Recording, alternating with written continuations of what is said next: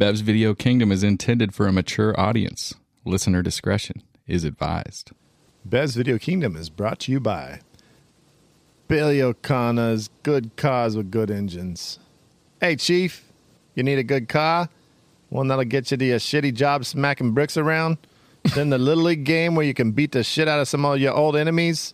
Then off to the bars so you can get smashed out your gourd on piss water lagers? Then maybe even outrunning a couple stadies who are trying to give you shit for that broken taillight? Well, we guarantee you got yourself a good car. And that engine was put together by a couple of Southies who definitely were only a wee bit drunk. So you know it's a good engine under that hood. Because Billy O'Connor's put the car in O'Connor. Did you say a wee bit? I just was going to say, I love that there's one little bit of Irish mixed in with the Boston accent. Just a wee bit. A wee bit, a wee bit drunk. Otherwise, spot on accent. Get the car.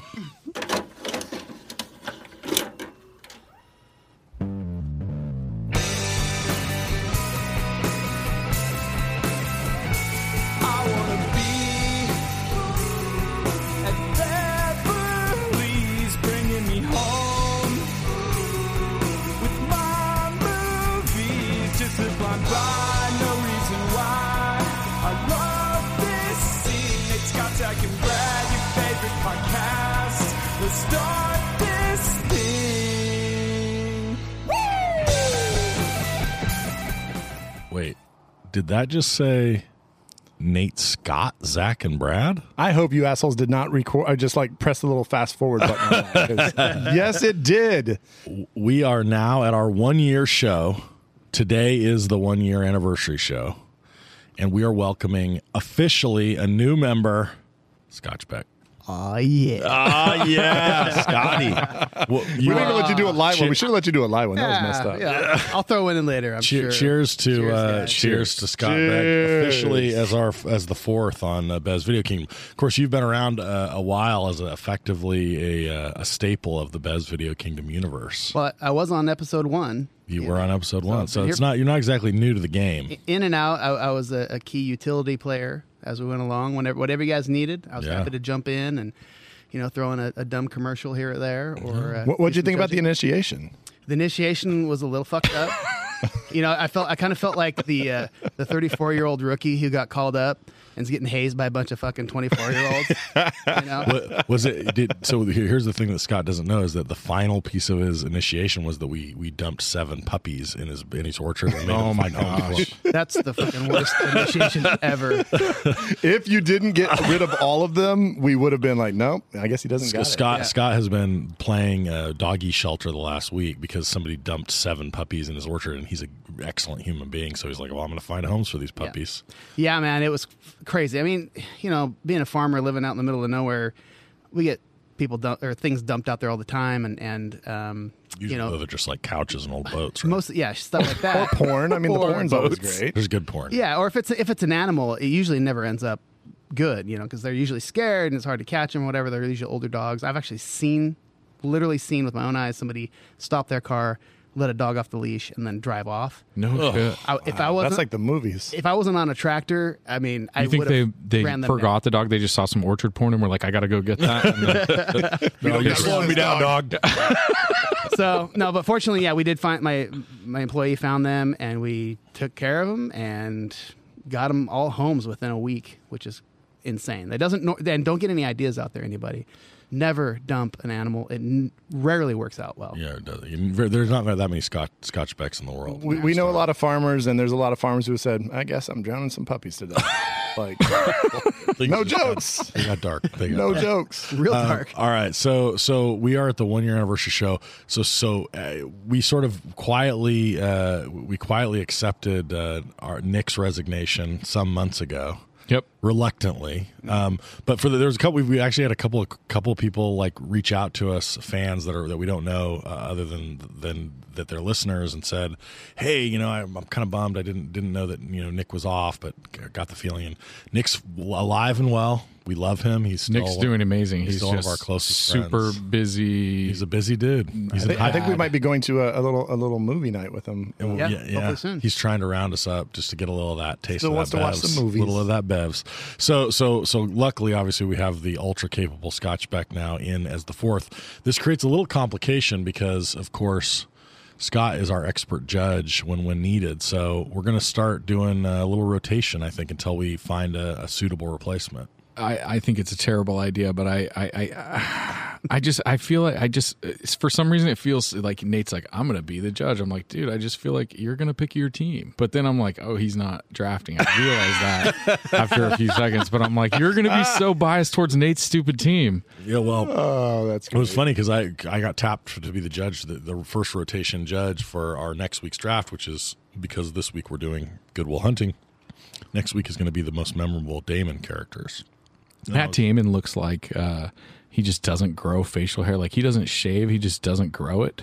You haven't seen the last No, one because he has a crazy beard that looks like a chin. On Will Hunting, he looks like the most baby-faced man on the planet. He's like 13 in that movie. How old is he? I think he's probably in his mid-20s. 24 or Dude. something. Smooth face, Wildly though. looking Wildly wildly smooth face. handsome, I was like, this is crazy. handsome baby face. He had like a lot of moles on his like cheeks, and I was like, I wonder if he's going to shave those off. Zach did a deep dive into Matt Damon's face. There's like a long close-up of his He's face. like, I rewatched the close-up of his face 17 times. Hey, being 1 year though, we do need to I know one of the biggest requests we've had is like, hey, everybody can introduce themselves just briefly. Like, I'm Brad. I am the editor of the pod, so anytime we get out of hand, I'm there to make a quick edit and stuff. But other than that, that's my voice. A racing fan. Racing fan, yeah, like racing movies, action movies, Kind of comedy, likes kind of weird shit. weird comedies. Yeah, I like things that are a little bit out there, and so that's my style. And if you've ever seen a picture of Brad, he looks a little bit like Guy Fawkes from yes. The Guy Fawkes mask. The Guy Fawkes mask. That's not a bad with braids. not a bad take. All right, Zazaki. We're just talking about ourselves. Yeah, just say something. Yeah, I like. lamp. I like I like long lamp. walks on the beach. I love lamp. No. Hi, I'm Zach. I like scary movies, You do like that. and You just you like to have them make you feel things. yeah, exactly. That's all I got. I feel really put on the spot. I didn't know we were did going to not talk tell- about we did not ourselves. Yeah, we didn't tell you. So you're Oh my scary. God. That's okay, great. all right. Yeah, go ahead, Nate. So I can say I'm Nate. Let's see. What do? I over intellectualize movies. Read probably too much into them. I like romantic comedies, but I am romantic about the wrong characters most of the time. I'm a sucker for sports movies, and I don't know what else. What would you say? When you say I like romantic comedies, but what we should say is I enjoy problematic characters. I enjoy problematic characters. That's actually, I would say that's a more general and slightly accurate position. Scotty? Nate's like that wrestling dude. There was that one like YouTube video of that fan that was in the audience. He's like, "It's still real to me, damn it!" Like he's trying to hold on to all these like people that have been pointed out as problematic. Hey, come on, they're still good people. If you have not seen that clip, please YouTube that. It's still real to me, guy at whatever. Yeah. Oh, it's such a great. By the way, since we're just going to go riff here, so Zach, your wife showed me a YouTube clip that I'd never seen, and I wonder if you've seen it, Brad. It's the little girl, it's like Southern girl comforting the bass. Have you seen this? It's okay. Oh It's yeah. okay, fishy. It's okay, fish. I'd never seen it, and like I was just crying. I'm also a fisherman, although I never talked about that on the pod. So I comforting a bass. All right those up my alley. fisherman movies, out there. Well, yeah, that's the problem. Is there just aren't enough. Maybe that's what I need to write is a great bass fishing That's what we saga. got. There we go. All right. Yeah, I guess I'm Scott, sometimes called Scotch. I'm a musician. I love being here. You're in Brad's brother's band, aren't you? I'm in Brad's brother's band. Yeah, that man. joke just keeps on going. I mean, and actually, to help some friends of ours out, Hoisting Heavy's podcast, that was mentioned on their podcast today. That whole story. They did. Yeah. They brought it up, That's and it's awesome. been brought up many times to me now. But yeah, no, I love just all kinds of different things. I'm kind of like your brother in a lot of ways, which is funny because I love putting on a movie that I've seen dozens of times. Yeah. And just having it in the background, it's like, it's a comfort thing. So I love comedies, and I also like some weird movies too, but I don't really like horror that much, but I'll sit through it. And Not me. so yeah, I know. We've talked about that. Nate's like, hey, you guys want to see Nope? He's like, nope. Apparently, I guess I am going to get sucked into Right? that. But, You should. It's not that scary, I guess. yeah, so that's that. So we'll try to do a little better at now. 1 year in, we're going to try to maybe not quite go into that much detail, but at least you'll know our voice. At least say who's who with voice. So It's interesting. I don't think people care. I think they're just like, whatever. That's literally the number one piece of feedback I've gotten is they're like, I don't know who any of you are. You all sound the same. Well, that's There's no fucking way that I sound the same as you. My freaking That's what they say, Scott. 80s metal That's what hair that's what voice. that's what the people say. The only feedback I've gotten is from my wife, and she's like, "Do you have to do so many?" I'm like, So many pods? yeah. I'm like, it's been weeks. No, actually, she's awesome. She's super cool and lets me come and do this. So sorry, babe. please. So we're doing for our 1 year. We've been holding this one in the chamber, and we decided it's just time to kind of like start firing our best ammo. And so we're kicking off a really, really good 10 movie run here with Good Will Hunting. So Good Will Hunting has long been sort of flagged as our 1 year show, and I think there are two reasons, and you guys can correct me. One is it's kind of high on all of our lists. I mean, that doesn't make us unique. A lot of people love this movie, so maybe that's part of it too. Is we know that a lot of our listeners will like the movie, but all of us have this as like a very highly ranked movie in our sort of like stable of movies. And second, it's kind of, the core of the movie is about friendship, or at least one big part of it, right? And there's four of them, and there's four of us, and there's some similarities. And so we were thinking, let's save this one for the 1 year, and here we are. So this has been one of my favorites, and we've talked about this before on the pod. I have this really vivid memory, like there can be special things that are special, and they're special, and you watch them and they're special, and that's really cool. And I've definitely had movies like that. But there are no movies that I've ever watched that are as good an experience as Good Will Hunting. And the reason is not because I think it itself is the best movie I've ever seen, although it's close. It's because I went into it as blind as I've ever gone into a movie. I think I actually took my little sister, who's a few years younger than me, and I have no idea why she wanted to see this movie, probably because Matt Damon was in it. That's exactly why.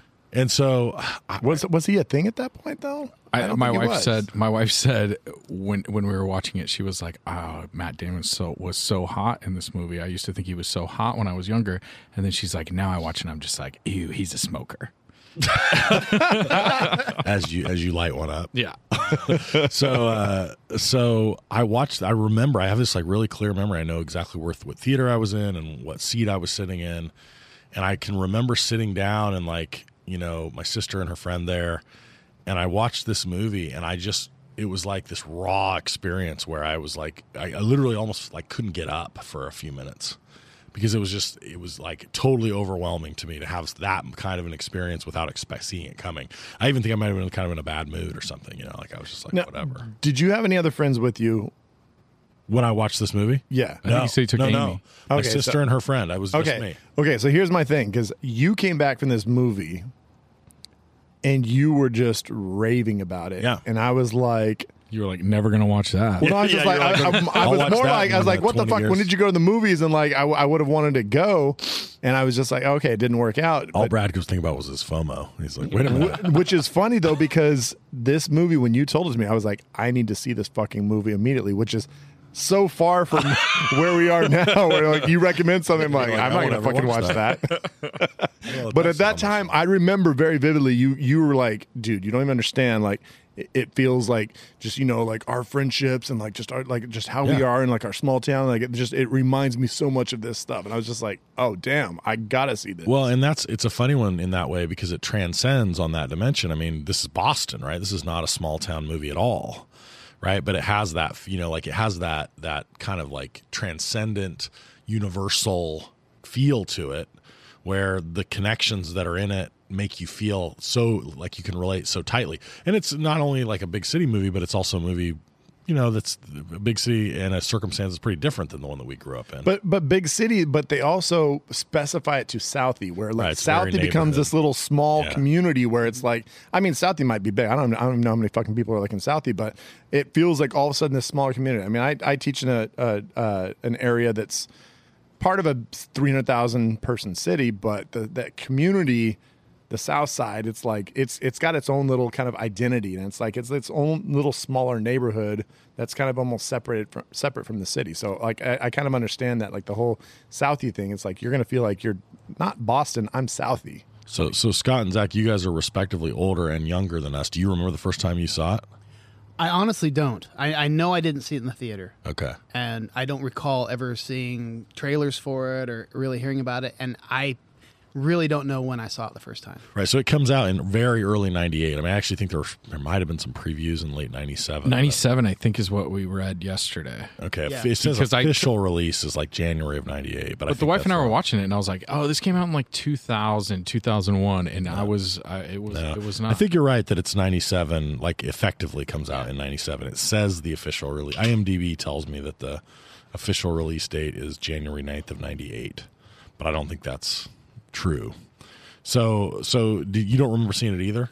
No, I do remember seeing it. I didn't see it in the theater, and I actually was brought to it by Elliott Smith, who was on the soundtrack. A lot of the music. Yeah, it's who great. does a bunch of it, and it's also the guy from Oingo Boingo. What's Danny Elfman. Yeah, he does the other part of the Yeah. the score, which is great. I mean, it's really good. Yeah.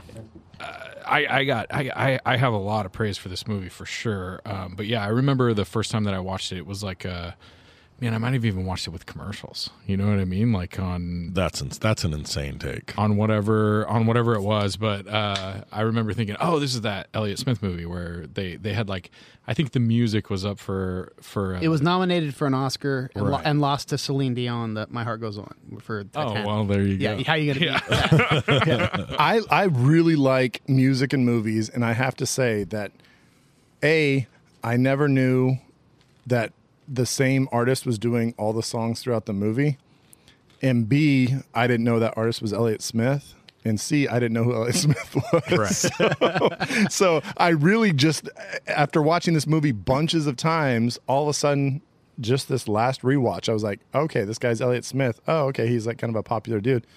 Oh, he did most of the songs where they're singing like he's the same guy. I did not realize that until just this last watch. Here's a bit of a hot take about Elliott Smith. Not my favorite movie song. Favorite movie song is in the Royal Tenenbaums, "Needle in the Hay," when he's committing suicide. Ooh. Yeah.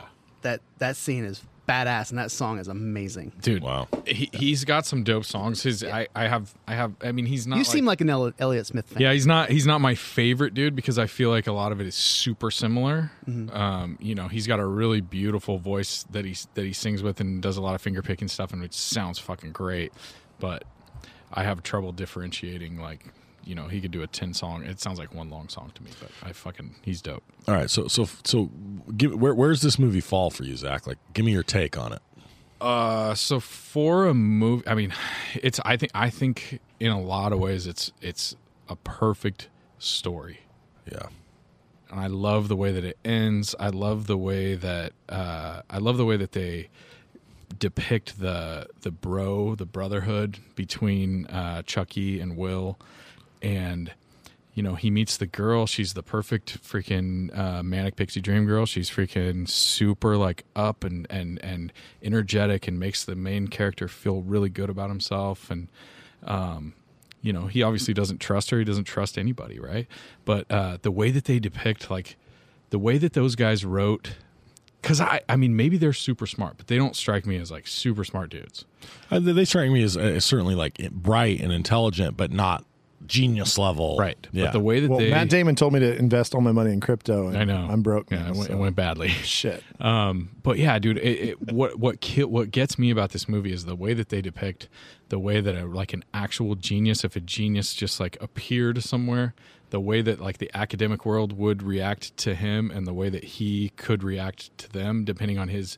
I just thought it was so great the way that Matt Damon just seemingly is playing every angle at all times, but it's not really super over the top where he's like, aha, I tricked you. You know what I mean? It's like, but I mean, he's the whole interaction with him and Robin Williams and the way that he's just, trying to play Robin Williams, but Robin Williams is the first guy that's kind of like, can be somewhat of a worthy opponent to him and kind of figures out the way to get to him. It's just so fucking good, dude. Do we think at some point though, like that there's going to be like a puff piece written about him? There's going to be some like article written about him or some interview with them. Like, I know you could say, oh, well, they were trying to keep him away from that, but it seems like that shit would have happened. Like he would have been called out as this like genius from Southie nationally, right? Because there's a lot of kids that realize that like he's the one like doing this shit. Like the word's going to get out. Somebody's going to come like sniffing like, hey, I want to interview this guy. So you're saying even before the end of the movie, like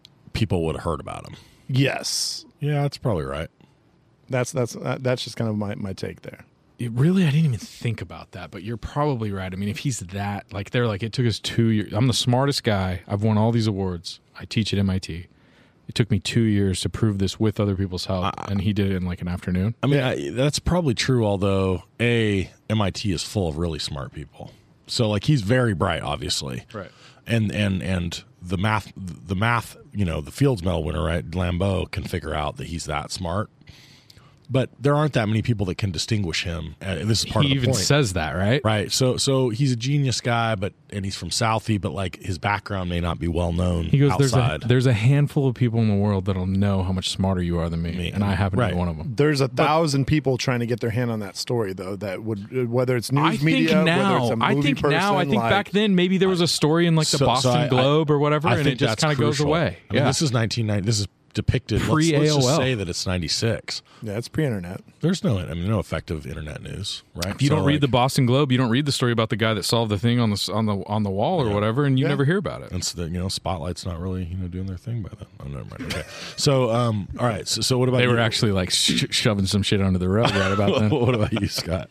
As far as where this movie, what's your overall take, and how high is it for you on the list? this is one of the movies that well, if it comes on, I watch it. And exactly. If it's on, at one point I had it on my DVR, which I'm kind of pissed because somehow it's not on my DVR right now, and I had to fucking rent it again to kind of refresh it. I just want to take a moment to acknowledge that you still have a DVR. So great. Yeah, that's crazy, cool. Bro. I haven't had that in a while.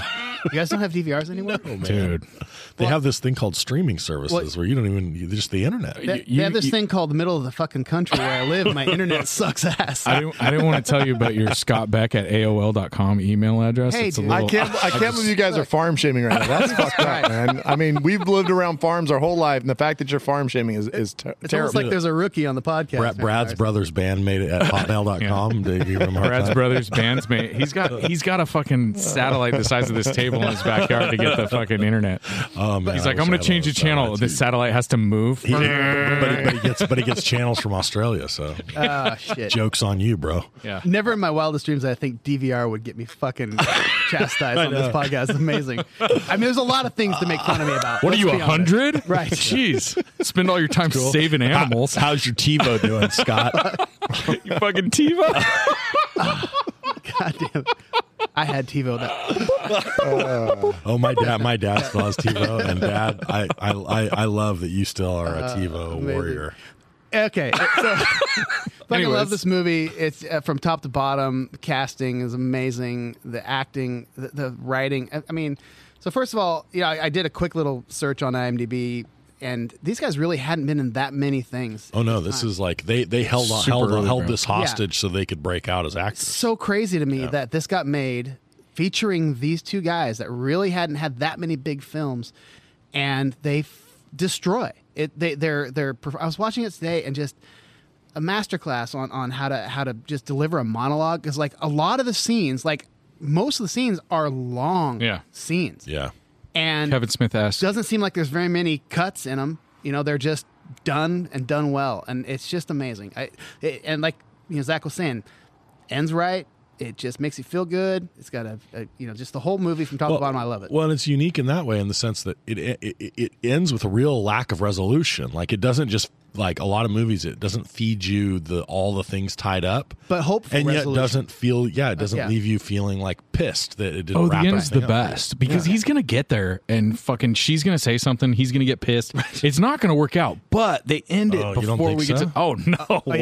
That guy's I was fucked going to up, bring bro. this up later. Yeah. I bet we get that in alternate. That guy's super smart and fucked up in the head. He's been like abused and in and out of foster homes. He's gonna have a tough time having a successful relationship with like a neurosurgeon or whatever she's gonna be. Hard to Yeah. disagree. I think this guy. I think they have been. And I love their But like you have to think- meeting and everything. It's perfect. That's the thing. One of the things about it is like he meets this one girl, but like any girl like at an Ivy League school or Stanford or whatever, it's like anybody that's at that upper echelon of education, they're going to meet this dude and be like, oh my God, he's like the rough edges, but he's also brilliant. 1000%. They're just going to be just throwing themselves at him. I Like, just- disagree, and then at the same time, I agree with you Oh no! I mean, What do you disagree with? Do we need to get into this right now? because they're not going to want to go out with a poor guy, but he's got abs. Oh, bro. So it's like No, fuck, They dude. want- He has they all- no No, facial hair no, and no. abs, No. but he's poor. Okay, there was never anyone. I'm just going to throw this out there right now. There was never a dude that was sexier ever in movies. Then The Matt Damon moment that Matt in- Damon said, like, when he starts owns defending that guy yeah, in the I know. bar, and then is like real quietly, but if there's a problem, we just got something figured out. Like, was there ever a more like juxtaposition, like just punk than that? Like, I will intellectually dominate you, and then if you want, I will. And if I you will want, I'll also kick your ass. intimidate you to the point of you like running away with your tail. That's what won. That's why How she could wanted. she not be yeah. one on of a them? truly visceral level, right? Oh, Like- because she goes for him even just with the academic like beat down, she goes for him. But then when that little extra little oh yeah. pennies Zach, wet, Zach, did you not pay attention when you guys got chastised? my pennies were wet. I'm just saying. when you guys got chastised by your wives on the pod way back then about what a sexy man is. Do you not remember? No, I mean, well, It's all about personality. Yeah. It's smart. no, I'm just saying. I'm trying to hit the table as many times as I can just for Brad tonight. He's freaking out, pointing at me. Okay, but He just did it again. okay, but Damn it. I'm just saying that let's step back for a second from that particular part of it. From which part? His abs or his beardless face? First of all, does he really have? I mean, how are the abs really that good? No, they're not. Yeah. But he's in good shape. He's in good shape, but I'm just saying this is exactly breaking up this- bricks. This is like this is goes harkens back to the criticism I got for picking Brad Pitt from Thelma and Louise in our male draft, which is, as you point out when you talked about your 17 rewatches of his close up of his face, It was wild. he looks like a little boy. Like, I mean, He looks when I young, look at but- him now and Ben Affleck both, I like at the time they were grown ups because I was like 17. Your taste and in now men I'm has like, matured You're since little then. boys. I was watching HBO Hard Knocks, like where they have the Detroit Lions, NFL, and they were showing all the dudes up there, like getting coaches talking to them stuff. And I was like, I told a Aiden couple of friends, I was Hutchinson. like, it's just weird seeing that like NFL players are starting to look like kids now. Like that's like I'm at that age now where it's Their like, number dude, one these pick, guys that look D like lineman, kids. looks like a baby. Yeah, not just he looks like a little like Looks little like a buff red-haired baby. dude, like Yeah. running around. He's just kind of a little bit bigger than everybody else. Like, dude, So here's what I think is like, what I this is another great example, but like I've always loved the friendship element of this movie and I never get tired of it. So like that for me is enduring, and this is sort of reflected by what Brad said, which is, there's that, I was raving about how much this connects, that this captures like that connection between, ribbing each other and giving each other a little bit of a hard time and having a level of comfort so you can kind of tease each other, but at the same time like this that's like girded by this like understanding that you all have each other's back. 100%. That's the only loyalty. way that kind of ribbing is okay. The only people that you can tell the most terrible things in the world that you can think of to are people that would freaking shit fight goes for down. you or die for you Yeah. or whatever it is. You know what I mean? And that's like, you get that right in the scene, early in the movie, right? Where they, they jump out to fight for no apparent obvious reason, and still it's great. But That guy picked on him in like, kindergarten. they're constantly at it. They're already at each other, right? Like Chucky and Morgan are going at each other, but Morgan gets out of the car, right? Like He says he's not going and those dudes are like, yeah, there's not even they don't even have a conversation about why Will's pissed. They're just like, oh, Will's going to fight. I'm going to fight. And like, you can say what you want about, like there'll be plenty of people that have reasonable disagreements about this sort of physicality and like violence of things, and like whether that's just like testosterone gone wild or whatever. But and maybe it is. I'll acknowledge it. But for me, I identify with that feeling, right? Like, I have lots of friends who like there's an implicit understanding that you're if like things 20 were, years old. when you're 20 for sure, because exactly. you don't even have a thought about it. And frankly, right, like even now, right, even though like we're not walking around thinking anyone's going to get in a fight, right, there's a real sense in which either literally or metaphorically, right, if you get into a hard spot, the guys, you have friends that are going to do whatever they need to help you out, so like I think that for me endures. But the thing that jumped out at me this time that I felt more connected to in that area and in the sort of romance was it's actually a really like deep dive in some ways into the sort of emotional side of that for a sort of a fairly masculine heterosexual guy and a bunch of heterosexual masculine guys, right? That like identify that way and think of themselves that way. Like he talks a lot to Sean about the like insecurity he has with Skylar, right? Like one of the things that they like really connect on is this idea that he's sort of, worried about the fact that like he's going to find out that she's not perfect. And Sean's like, yeah, but you're going to find out maybe you're not perfect. And he kind of like, he then recites that to her. You're going to figure out something you don't like about me. And then I'm going to be in Stanford with nowhere to go.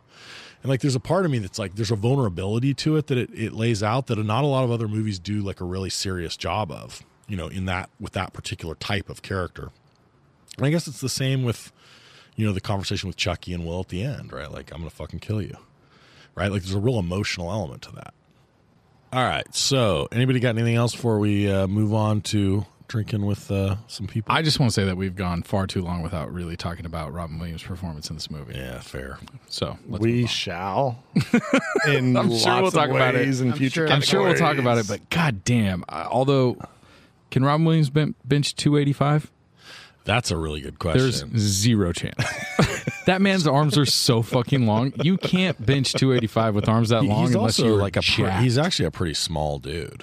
Yeah, he's not the base guy. Like he looks bigger and wider in this, but he's not very tall. No. No, I Not don't think that matters. Like some short dudes can bench a lot of weight, but I'm just saying. He's kind of got that wrestling build. Like He might. That's the thing. If he's a Southie dude that was maybe a stud wrestler and he's not. You see how long his arms are? His arms are really long. I just know they're hairy. I haven't noticed The how chances. Well, I think a better question is whether or not he was serious.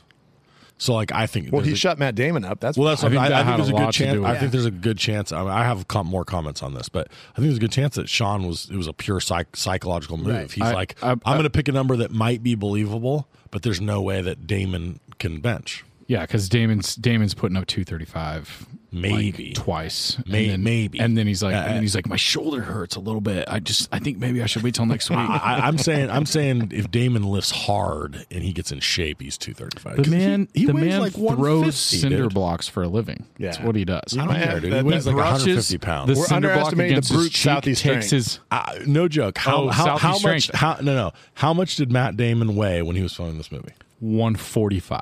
No, Maybe. 170. No. Are you fucking serious? How tall is Matt Damon? I don't think you realize how tall these people are.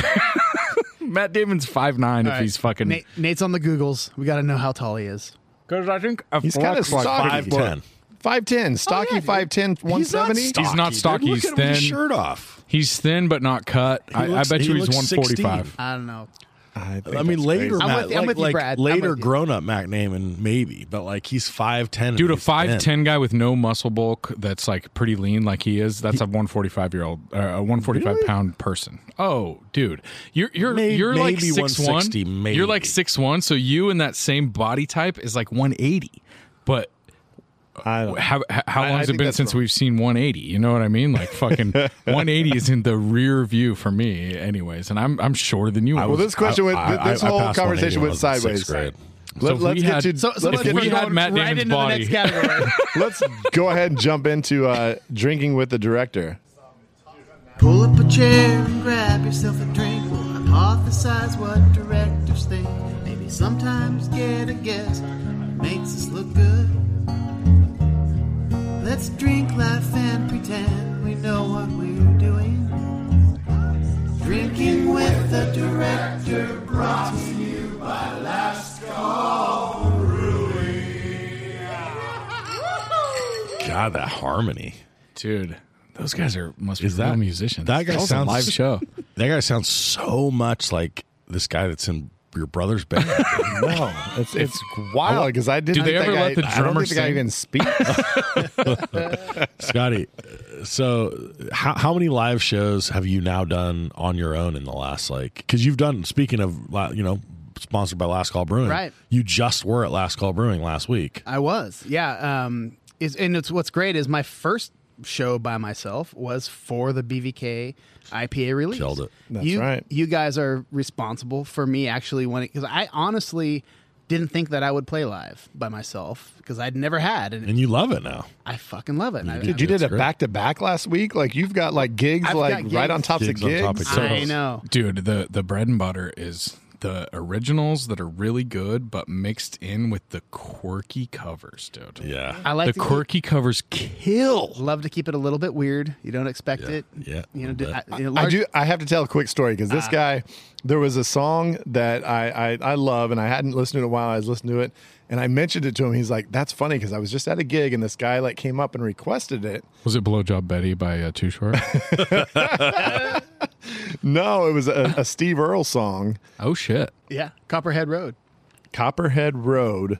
And oh my God, I was just like, dude, that would be awesome if you played it. It's a fun little song. It's pretty simple. This guy at the Hoisting Heavies beer release party. He's like, shout out to Guy Fawkes. No, he didn't even say anything. All of a sudden, he just starts playing it, and I look over. I was like, dude, our eyes met, and I was like, he just kind of like nods, like, the bar. You know how I do, motherfucker. I was like, dude, I just sit there by myself and just started singing along. It was just like bobbing my head, like, dude, you got Copperhead Road for reals? Copperhead Road. That's a dick. It's about a dick.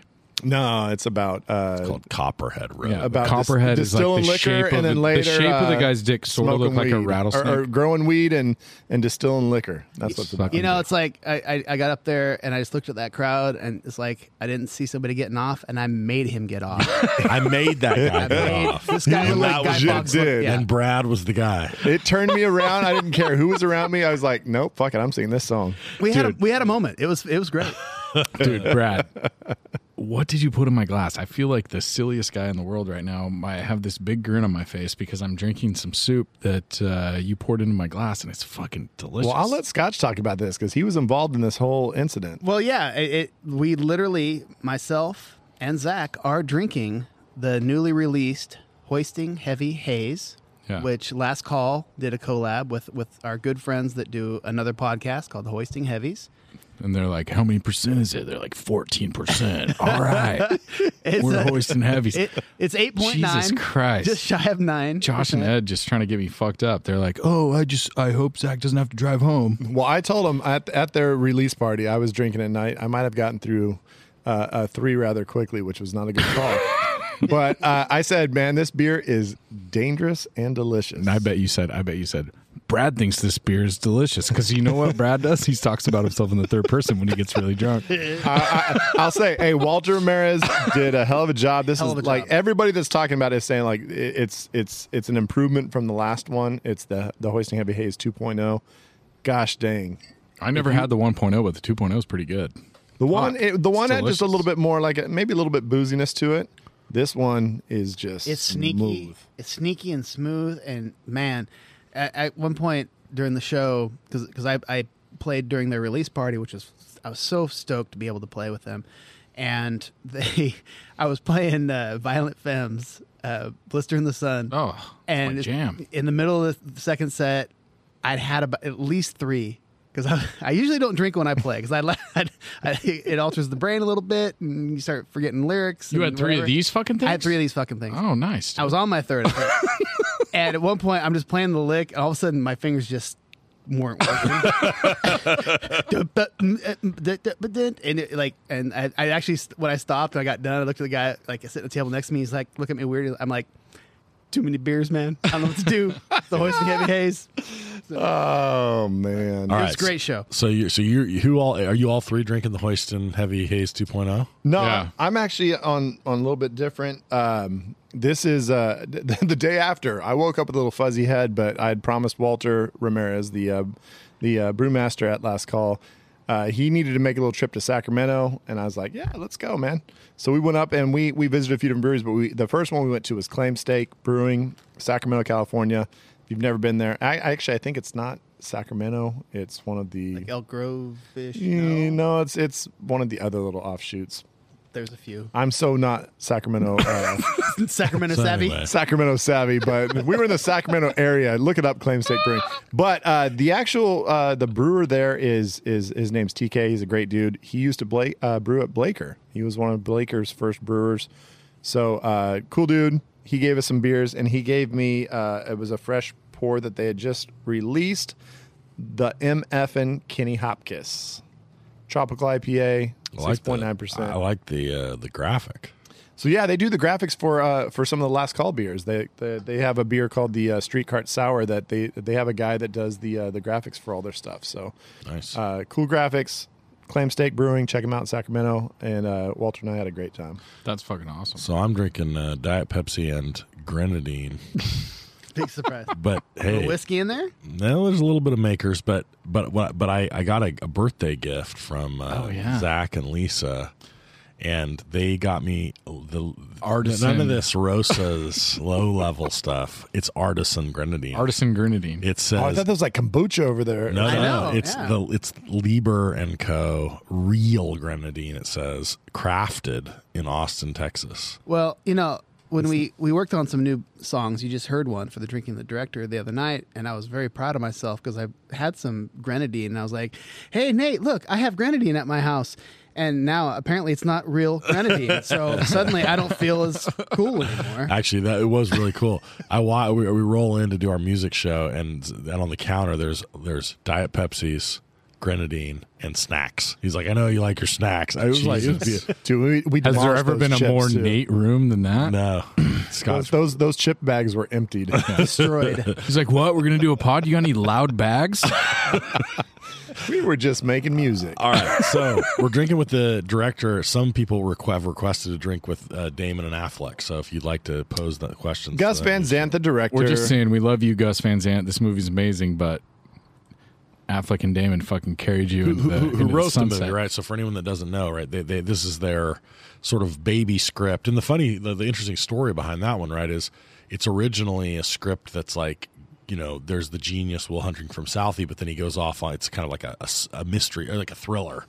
Where he's sort of like Oh, maybe he doesn't. Recruited by He the can't CIA. It's remember. kind of Recruited by the pre-Jason Bourne. the- Can't remember who he Yeah, is. but it's more like the NSA, and he's cracking codes and this kind of stuff, and so I think it had like part of the movie in it, but then it kind of goes off in a different direction. And the early feedback they got was like, no, you want the relationship. Do you know who gave him that feedback, though? Was first Rob Reiner, and then William Goldman, who's like one of the famous screenwriters of all time, Princess Bride and all sorts of stuff. He kind of like co-signed and was like, yeah, take out that NSA stuff. Not needed. I also noticed that, Affleck, who collaborated with Kevin Smith was like an executive producer on this. They say, in fact, in pretty recent interviews, they came out and were like, if it wasn't for Kevin Smith, this movie doesn't get made. There's no way, because a lot of it was very Kevin Smith to me. A lot of the monologue type stuff. It was better. Sorry, Kevin, but it was better Kevin Smith. It was like really high level Kevin Smith. The problem is though the reason it got made was because Kevin Smith he was a Miramax dude, and he put it in the hands of Harvey Weinstein. So The very predatory hands of Harvey. Yes. And so did Harvey just washed his hands of all the Hollywood actresses and picked up the script? Is that Well, what you're saying? I mean, speaking to that point, Harvey Weinstein said Minnie Driver is not attractive enough for the lead role. Oh, that's wild. On brand. That's a wild. Way to go, Harvey. That's a wild take. He's like, I want to Christ. try out a few other girls. God damn, I that guy's love- a dirty piece of I shit. wonder if that's just I because love that she her. refused to service his chode. I'm assuming. Why would? Yeah. God, I hope she did. You hope she did? I hope she did She refuse it. refused. I hope she was able to stay away Jesus, from I was fucking. like, that's a wild statement. Oh, I so, hope no. she serviced his chug. No, I'm saying I hope she had the wherewithal to stay away from fucking Jabba the Hutt. Oh, God, yeah, that guy's such a piece. He's so gross. All right, so Scotty, I know you got some stuff for the Zant though. So what do you want to ask? So yeah, a couple things I was thinking about was Robin Williams, he's famous for ad-libbing, and this movie doesn't seem like an ad-lib type of film, and so it's like, how much of a leash was on him, and did they let him riff a little bit, and was there any ad-libbing in this? And so I'm kind of curious to see. It's like with a film like this, obviously it's a serious role. It's not him. It's not like Good Morning Vietnam. They say go, and Right. because I heard there's just So supposedly hours. the my wife like woke herself up from farting was ad-libbed. So that Okay. whole little like Well, that laugh is one of Yeah, so- my favorite laughs in the one of the history of best. film laughs. Dude. Matt Damon is laughing so hard and so real. so that's supposed to that's Okay. exactly it. Is like I think Damon didn't like this was Robin Williams cracking Matt Damon up. And like cinephiles have looked and they said that you can see the camera bounces a little bit as the cameraman was actually laughing in those wow. takes It's too. the most contagious laugh too, because Yeah. we were watching it last night. My wife wasn't even really paying attention to the movie, and Yeah. we both were laughing so hard with them, and it was fucking great. I think It's I the- also read that the last line of the film, "The son of a bitch, he stole my line," was ad lib. I had heard that was that that. too, yeah. But in that laughing scene, though, it's funny because it almost when you listen to him go into that delivery of that line, it's when he completely kind of goes away from the accent, and it sounds like Robin Williams, yeah. doing a stand up, or it actually kind of reminded me of Best of Times, like just kind of like the way he kind of talked in Best of Times. So it was just. You mean the Don't- really great movie? That makes me happy. Don't compare it. One of Quentin Tarantino's favorite movies, Best of Times. Don't compare those two movies. Quentin Tarantino loves Best of Times. And Quentin I stand by Tarantino, who we've all decided after Scott's text the other day, we were like, who's the most person that you respect their talent, but you think is the most unbearable human being that's ever that. walked the planet? I started that, but he won me back over by saying Best of Times is one of the greatest movies. He actually didn't say that. He just said he loves Best of Times. Yeah, well, he knew you were listening. He's full of shit. He's manipulating you. So earlier you posed, Zach, like the thought that maybe they don't work out at Stanford. I don't think it does, dude. I don't But think here's there's my any question. way. Here's what I want to know. More core to the movie. Does Will stay in touch with Chucky and with the guys? 100%. Are they friends forever? That's my. I could care less about his relationship with Minnie Driver. I'm more concerned about his friendship with Chucky and Will moves- Morgan and Will and moves back to Billy. Southie 2 weeks later.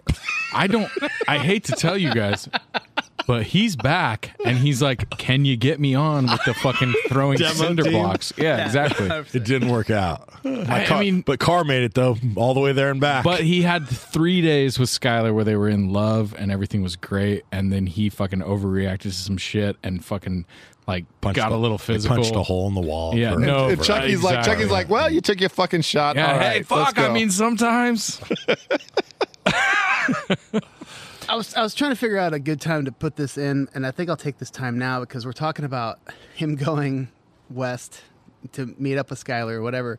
And I have a little theory that so his whole leaving, because it's interesting because they set it up with he's talking to Sean about how he had this job interview. They show him waiting for the job interview or whatever, and he's saying, "Yeah, I met my new boss. He seems like a cool guy, whatever." Then literally he gets the car and then he's fucking leaving. And so I have this theory basically that Will Hunting basically is responsible for the shitty work ethic of millennials. Because They're like, I'm smart like him. I'm wicked smart. but they're like, no, I got this job and, but I'm just going to go do what I want to do. I'm going to go, see about a girl. And it's like, he gets this fucking job. He's happy with it. And all of a sudden he just leaves. And he's like, tell the professor that I'm sorry about the job or whatever. And it's just like, that's just not a good example to set. The only obstacle it. in his way from going west was not having a car. Exactly. And so all of a sudden Once the car shows up, all bets that's all he was waiting and for. I love have that a car. I can love go. that he takes it. He's young. He should do it. Like, But what yeah, fuck, dude? I get it, but bro. it's a bad example. People, kids watching this great movie, they're example. like, He was going to get a If you're paycheck, buy a 24 car, and go on his own. So what? He was just waiting for his first paycheck. Yeah. That's the only reason he took the job. yeah, exactly. And then I worked in advertising. years ago, and it's amazing how entitled a lot of these kids were coming in, because I was in my 30s when I was at this job, and these 24-year-olds just out of college, and they want a raise after like 3 months, and if they don't get the raise, then they go to another company and they get the raise from them. Yeah. And it's just like, Dude, it's literally the most romantic thing I can think of is like fucking off a job to go see about a girl. Like, that's the fucking dopest shit on the planet. I mean, I never even thought about that he kind of like just ditches the job. he gets this great job. He's stoked. I love it. He likes the guy, his new boss. He tells Sean, yeah, he seems like a good guy. I like my boss. Next thing you know, fuck off. I'm going to see about a girl. So these dudes are both Red Sox fans too, and my biggest concern is there He's gonna anybody miss that the fucking really Pedro Martinez era? does not go to the World Series when you have a World Series ticket? I've been lucky enough to be at 3 World Series games, and I can tell you, I don't care who the fuck I'm meeting that night. Oh, you're saying that you don't believe that Robin Williams fell I'm so going in to love that with his fucking wife? game. All right, Brad. Are we body bagging? Let I think me that's- no, let me I ask you a real question. I think that's a Now, terrible you know, I'm take. not like a huge baseball fan. Oh, that's But figure out whatever it is that I'm a huge fan of. You know, I would do that shit. I don't know. I don't know. I'm thinking about that, but I'm trying to think. Like, I'm trying to think what you would be into. But like, The problem is Nate's not that big a fan of anything. I'm you have to understand. We have to put this in context too. We're talking about Boston Red Sox, who had the curse of the Bambino on. They had not won since eras, and this is a chance to like. You're Push it to a describing Game 7 you're where they have a describing- chance to win a World Series. There is no way, if you are a legit To a Southie woman. Boston Red Sox fan, you are not going to ditch your homies Brad. for a woman. Do you know? I mean, do you realize how hairy ass, weird looking, long armed Robin Williams got that chick, dude? There is no way he fucking won that woman over by being like, I'm gonna walk away from this fucking World Series game. Yeah. And as soon as she found that shit out, she was like, "Oh my god, Big this sacrifice. guy." Yeah, dude, that's fucking so romantic. baller, dude. Nah. That wins. Honestly, dude. Honestly, we did a draft earlier. Most romantic gesture. gestures. That might be the most romantic Did gesture. we not draft that one? It was drafted. No, it was not. Are you Not kidding going me? to the World Series to hang out with his wife, Robin Williams. That There was no 100% way. drafted. There's 1,000%. I will bet you all the money that I have in my wallet, which is $14. Okay, I have all the drafts on on my phone. Look that I'm shit looking up. this up right now. Look it up. I am okay, hold on. It was like Christmas. I think we did Love Actually, right? It was, Yeah, most it was, romantic gesture. It was our second most popular Liam Neeson movie. Okay. We had to have talked to him about also. It did not get drafted. I swear to and God, that- it didn't even get mentioned. I love that he played the also ran card. I think you We owe probably Zach talked- $14. Oh, God my damn. Lord. How did we not? That's like one of the most romantic gestures ever. Hey, Right, which is exactly It should have why been a was number Zach's one point. pick, which is why it's so improbable. wouldn't you love to tell the story of the way you met your wife and you were like, the Warriors were in the finals and I was the biggest fan ever. I was wearing a Steph Curry jersey with my nipples exposed and fucking And I just said, all of a sudden I saw her from a across the room and I was like, I'm not going to go to Game 7 against LeBron James. And I mean, you Maybe know I'm they a were different gonna kind of lose. sports fan, but I'm just saying, like, You are. You didn't know they were no. going to lose, but you can tell the story later and be like, yeah, they lost and LeBron beat us. I mean, again. I went to 2 World Series games with my wife, so I will say that 2 of them I went with my wife. The first one, I was like, "Hey, honey, I'm off to the World Series later." Yeah, but you were already married, married, bro. man. This is you are vastly insanely misunderstanding the romantic gesture. I think you're with your friends. You are so pumped about the Red Sox. There's no chance that you do not go to that game. If you got to be Sean. So what's kind of cool about this little scene, there's a little subtle, another reinforcement of how tight of friends they are. Because the first thing that Will says is, dude, your friends let you get away with this shit? Like, because he knows that his buddies would not let him get away with it, you know? So it's kind of cool that he just says, dude, there's no way that we would let some guy go off for some chick with this movie. But yeah, I don't know. Man, I don't know. I'm sorry because there's 2 things. There's either one, he just voluntarily was like, "I'm so into this chick right now. I'm going to stay here," and or Yeah, she that's was, exactly or what it was. she was like, "Why don't you just stay here No. with me?" Like, she's not into sports. She's just like, "Why don't you just stay with me? Like let's just hang out here." Even if she was, just the fact that he says it, there's nothing you can do to taint the fucking awesomeness of the gesture.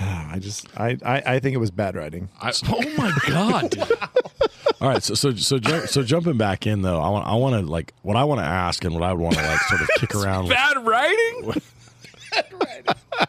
Brad's like, if I wouldn't do it, no one should ever do it. I'm just analyzing the characters and saying like, he knows everything about Pudge. He knows everything about the whole That's Red the worst Sox, shit I've ever everything. heard. Like you're that big a fan. He's a pretty romantic, but he's a pretty. I mean, he's obviously pretty stuck on this chick, and he was pretty like romantic about her even years after she passed. Exactly, dude. He even says, "Are you going to get remarried?" He's like, "My wife is My wife dead." is dead. The saving grace is when he says, "I didn't know fucking Pudge was going to hit a home run." Like that definitely. No, I mean, you know, okay. But this is exactly so. This what I really want to get into is like, and this came up a little bit earlier where we were, can Sean really bench 285, or is he just saying that? He can't. But I also think, and I've thought this for a long time, I think he picks a number. Like I don't think he actually can, and I don't think Agreed. the character thinks he can. So he can't bench that. So he lies about that shit, but he also can bench- he also doesn't go with his friends of the World Series. Like can bench he more can do that, but he can't bench 285. Brad, I think he can can't handle bench it. 285. I think he's a fucking like just little short, stocky stud that just puts it up. I was hoping that we would do 45 minutes on whether or not he would ditch out on the World Series game. So So I had a guy with, sorry, a little sidebar, but talking about bench pressing. Dennis Miller, a guy I went to high school with, he's a year ahead of me. I always remember I used to get so pissed because he would put all this weight, he was, pretty ripped. He put But you all this knew he weight couldn't on, do it. and he would put his arms as wide as possible, and literally he'd be going like down like an inch. And He's got up and short-ass down. arms. But he was benching like fucking 300 pounds. Yeah. And he had these little short arms. But anyway, It's always unfair. the 5'8", 240 guy that's like, I can bench 480 pounds. And I'm like, yeah, no shit, because you don't have to lower the bar at all. Your range of motion is 4 total inches. I get it, bro. You're huge. I get it. Okay, so but what I want to, I want to dive in a little to like what Sean's character is doing at different points. So like, he obviously doesn't choke Will to make a. I don't think that he seems to be coming at that sincerely, which is he's 100%. fucking pissed. I think they do a good job of depicting that, too. But I think they do a great job, and I love one of the things I always notice. This little thing is like he takes his glasses off slowly before Will says the final thing, like you're banging somebody, because he knows he's already We're getting in on one of my future takes. Okay, well, so what? But all I wanted, but like it lines up perfectly, right? Because that scene, those two scenes in a row where he chokes him, yeah. and then he sits on the bench with him, and he like in those two scenes, they're a perfect mirror for the scene that comes very not very long before that, which is for me maybe one of the greatest scenes in movie history, which is the bar scene. Yeah, but the scene at the lake where they're sitting there looking at the water and he's talking to him doesn't happen if he doesn't establish some sort of dominance over Matt Damon. And this is exactly my point, is that like the bar scene, right, is so for me so beautiful because like it demonstrates this sort of like the natural incongruity between Damon's like physical toughness and his mental toughness, right? And like that's sort of what makes him unique, right? Is that like he's this like very scrappy, very like bare knuckle guy that can run laps around you about American history at a graduate level. So Sean, right, in a sense, right, like inadvertently has occasion to like show him that I'll choke you out. Tell him, hey, not only am I choke you out, way but stronger than you, I'm gonna fucking put my hands on you. Exactly. Yeah. That's a guy that can bench 285. And I think like the nuance to that point is not even like see, I think people miss the point, right? It's not even in the bar that like we're sure that Matt Damon can beat up the Michael Bolton Club. Doesn't matter. We were pretty sure. It's just that he's like, you can't just say anything to me. No. Because there's going to be a point at which, like, if you challenge me and disrespect me in a certain way, it's going to become physical. Damon knows he's already cowed that guy, so he can say anything he wants to. Right. And so this is like, there's a level of respect that comes, but that's not enough, right? There's plenty of dudes that like would like chest up to Damon, but then he sits him down at the lake and he kind of befuddles him a little bit, right? Like he explains to Will something that Will hadn't thought carefully about, which is that like his intellectual way of interacting with people isn't very interesting because like everything he's regurgitating is learned from books. And Sean is like, like you're an interesting person. I don't want to hear all your shit. Because I've been through some experience. Right. Exactly. And so like there's like this interesting like 1-2 punch that happens that for me is like the heart of their relationship. And so some of what I'm curious about is like how much of this we look at, like, is he reacting when he sits him by the lake from a really raw place, or did he go, okay, wait a minute, that happened, but the way that I can use that is to really like soften him up by talking to him about it in this way. And I think that's right. Like, I think Sean's a brilliant therapist. Right? Well, yeah, he couldn't have expected to all of a sudden be like, "Oh, I'm choking this dude at the end of my first session." Right. Right. that wasn't like- planned. So of course, at that point, he's got to like, okay, what's my game plan now? Like, I'm he's honestly- got to like regroup. I'm honestly super bummed to hear you guys say that like this was originally like some sort of weird CIA like secret agent movie, because up until like an hour ago, I was like, man, fucking Perfect Affleck movie. and Damon, they just fucking made this like amazing emotional movie. But apparently they had to be bullied into it by fucking Harvey By Weinstein. Weinstein. But Yeah, what the fuck? did you guys hear the story though? That's the craziest story about this whole movie, is that to figure out who had actually read the script and who hadn't, that on page 60 of their script they put a scene between Will and Chucky having sex. And some people showed up like not even worried about it. Like People fucking, yeah, it were looks just like, great. yeah, we're just not interested in this script right now. But nobody probably would Casey bring this Affleck. shit up.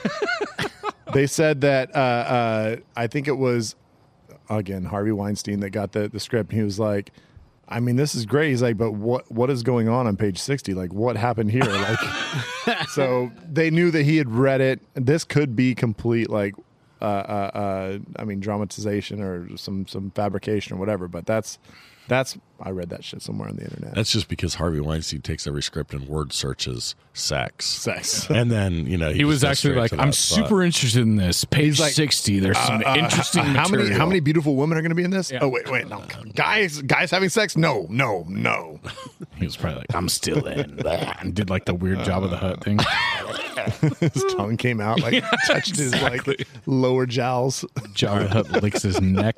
What else we asking? So Man, something that's always been a little bit strange to me was the choice of Minnie Driver to use her actual accent, Oh, it's so good. but it's like it's a little strange just because, like, well, they're all Boston and whatever. Like, why wouldn't she be in America? It's always been a little strange. Like, I'm curious about the choice of why. Because Will's different and she's different too, bro. That's why they fucking connect.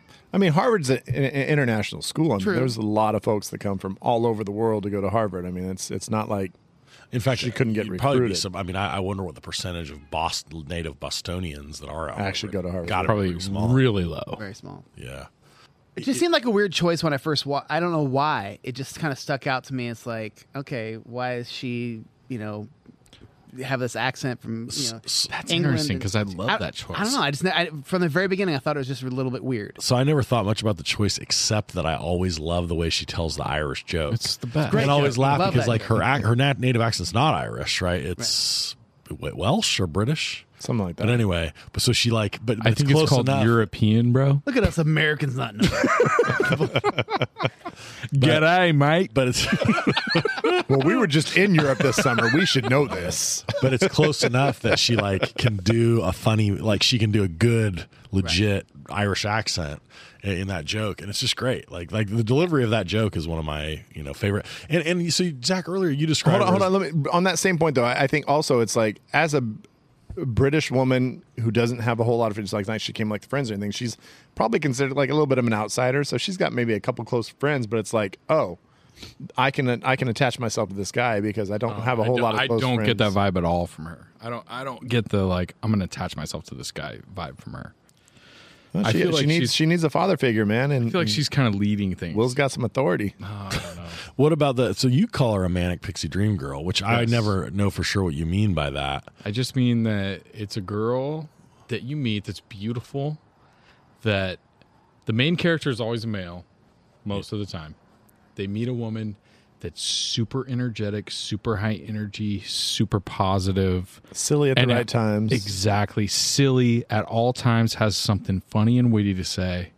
That's like the ultimate Manic Pixie Dream. So I think though that like compare her, for example, to Kate Hudson's character, to Penny Lane from Almost Famous, which is the other one that's like the ultimate, right? Exact same thing.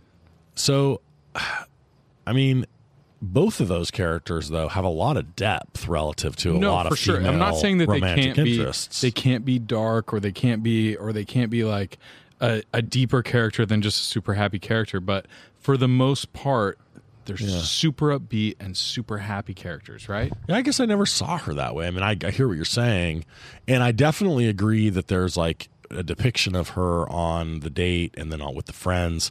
But it was also like, so like one of the things I like about when she comes out with the friends is like she's obviously trying to impress them. Like she's trying to be one of the guys, and in a way that like because she likes Damon. But I'm saying it's like in a very real way to me, right? Like it felt to me not like a woman who just is supposed to be always saying funny, crude jokes. She was like, I saved my best, funniest, like crude joke so I could be one of the guys. I think she's got 50 more jokes. I think she does too. Okay. But I'm saying, but I don't think they're trying to play her off as though like she's just this like perfect, kind of like blend in woman. I think they're playing off like she's a cool chick that like has some dimensions. I mean, we all have wives and women that we know that I think she just happens exactly to be cool that. like that. Speaking of like, I have a question about her. When Chucky goes up to her, his first little play where he does a little side to side, which is one of my it's favorite so things. Oh my god! He's looking at himself in the mirror as he's getting himself over to that. And they're like, these Harvard hello? honeys over here. So he gets up to her and he starts to say like, and she immediately says, "Do you come here often?" Like, is she just trying to play him? Like that's what 100%. dudes always say. Is She knew just- exactly what he was doing. So- 1,000%. well, no. She doesn't. She's not meaning to ask him that. Well, she's finishing his finishing sentence. his sentence because that's what I'm saying. Is she just being a bitch to him? Like, I don't think she's here's being a some bitch at corny all. dude coming I up? think she's fucking flirting with him before he can flirt with her. And I don't think she's necessarily interested because she's like, obviously this guy's coming to hit on us right now. Right. Like he's doing this shit. Yeah, Fucking she's not like- into him at all. She's just playing along. But she's good. Fucking She's up with for a little. But she's up. But for a she's little, up like, for funny. the banter, which Yeah. makes her the Manic Pixie Dream Girl. Because Right. even if you're not the right dude, she's still gonna be cool to you. She's not gonna fucking be well, yeah, cold. because dude thinks he's coming in to like save her, and then she hates on him too. So she's like, "Get the fuck Totally. away from me." Yeah, so I agree that scene and her reaction to him maybe is the best case you have for Manic Pixie Dream Girl. I think all of it. I mean, No, man. my problem She's with also her, not like overly like. my problem with done her up. is that no, I mean, She's beautiful, but I'm saying she's not like. now you're getting all Weinstein on me.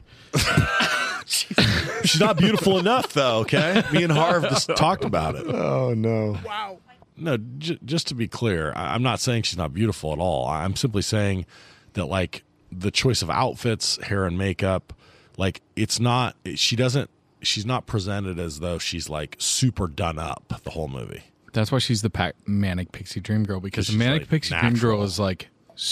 is like very beautiful, but not But she doesn't look like she's trying too hard. exactly, Yeah, no, that's dude. fair. That's fair. Exactly. Okay, well, I Manic like, Pixie Dream Girl doesn't have to fucking even put on makeup. She wakes up beautiful. I'm starting, And then she's super funny and makes you pancakes and then sends you off to work. And then after work, after you have a shitty day, your boss talks shit to you. You come home and she's like wearing something super cute and like is like, can I cook you something else? Or maybe we can go play bass fishing or whatever yours would do. Go play Whatever, bass fishing. whatever you're. I'm starting to think that Manic Pixie Dream Girl is just whatever Zach's like fantasy of the No, day I'm is. just saying, like for your example, she would be like, Yeah, I love it. Like, Yeah. playing bass fishing is one of my favorite things to do. I'm wearing an All right, apron and I'm naked underneath it, and I want to bass fish. Got it. Okay, so If that's playing bass fishing, I'm in. Sign me up, dude. bro, I never wear anything but an apron on my boat. This episode is brought to you by Shopify. Whether you're selling a little or a lot, Shopify helps you do your thing, however you cha-ching. From the launch your online shop stage, all the way to the we just hit 1 million orders stage. No matter what stage you're in, Shopify's there to help you grow. Sign up for a $1 per month trial period at shopify.com/special offer, all lowercase. That's shopify.com/special offer.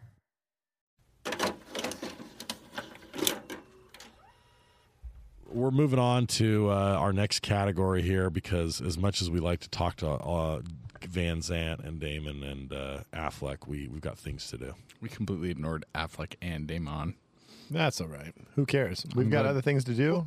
Maybe we got something like, Is it a one-night stand, or do you hit it with a shovel, or take it home to mom and dad? It's like fuck, marry, or kill. It's Shag Snack Body Bag. Snack Shack body bag. Dude. doom. It's like a professional podcast. Who knows what's going on? 1 year in, and we were like, oh, God damn, we're professionals now.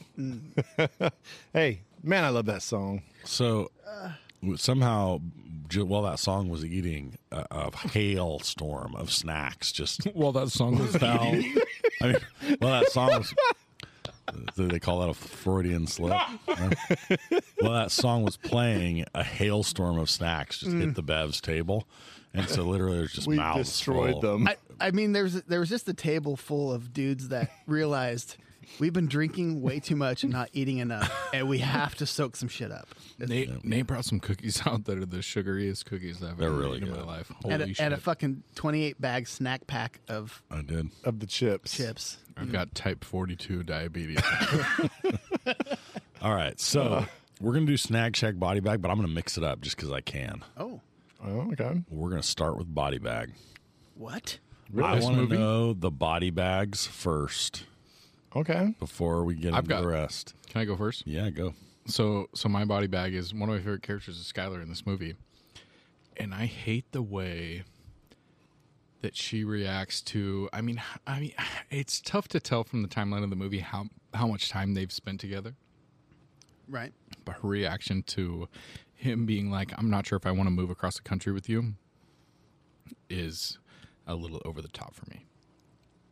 I get that she's into it and that, they have this relationship going, but So you think it's a little soon for her to ask him? no, I don't think the ask is soon. Oh.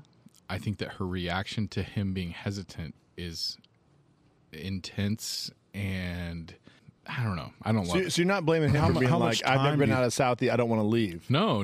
I totally get his position. I guess my body bag is just the only thing. Like, I think this movie hits a lot of like the emotional highs for me. And that one moment, I like it, and I think her response is something that could totally happen and be totally actually real. But I don't like that for her character. I feel like She's a rich girl that's been well traveled, has been all over the place. It would probably be difficult for her to be like, wait a second, you just don't want to like take a little trip. You're just going. You're not even leaving the nation. but your you're point- going. You're going to a different state. That's not a big deal. But isn't your point, Zach, that it's too soon for her to be that Seems emotionally quick. invested? Well- So my question though is, what's the timeline here? I mean, well, I don't know. do we It's- have it's any? unclear. Do we have any good time markers? If we're like 6 months, See, that's what I'm thinking. Like he I spends think a that's lot a- of time. He's obviously doing months worth of. He's clearly have done many months worth of sessions with Sean. Right? Can we agree on that? I just personally don't think that. I don't think that after 6 months of therapy with Robin Williams, he's gonna like commit to a relationship. I understand that, but my point is, if it's been 6 months when Skylar brings it up, that's plenty of time I for her agree to be with that. super bummed. I agree with that. So, and it's pretty near the end, right, when that whole shit goes down. We think. I mean, this is an interesting question for this one because there really isn't a good time scale for the It movie. seems short. There's another scene that actually it was interesting to me because it kind of the time seems weird. The very first time that Will's doing math with Professor Lambeau, and then he goes up to and he does the thing. The high and they do five. the high five, and then That's he rubs always his fun. head, and it's like fucking literally the first time they're Oh hanging no, out.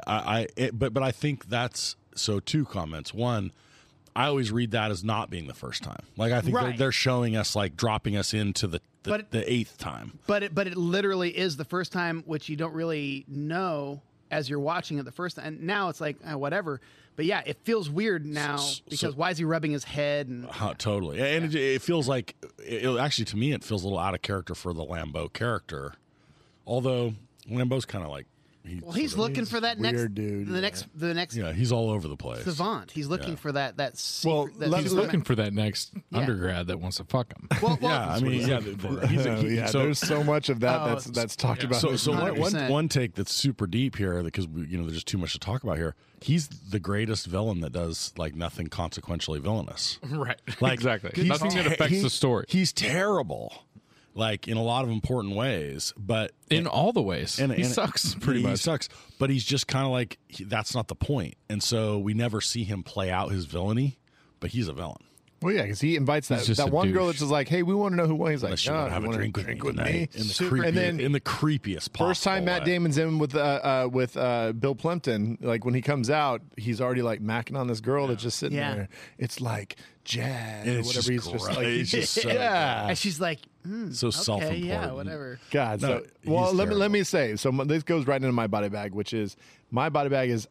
I want more of the guys together, his homies. I want Chuck. I want Morgan. I want Billy. I want them all together a lot more in this movie than the math shit. Like, I know the math shit's like important and that kind of sets. Did you think they were too heavy-handed on the math shit though? Because I felt like they did like an appropriate amount of like, oh, I'm astounded by this math, and then they kind of moved on.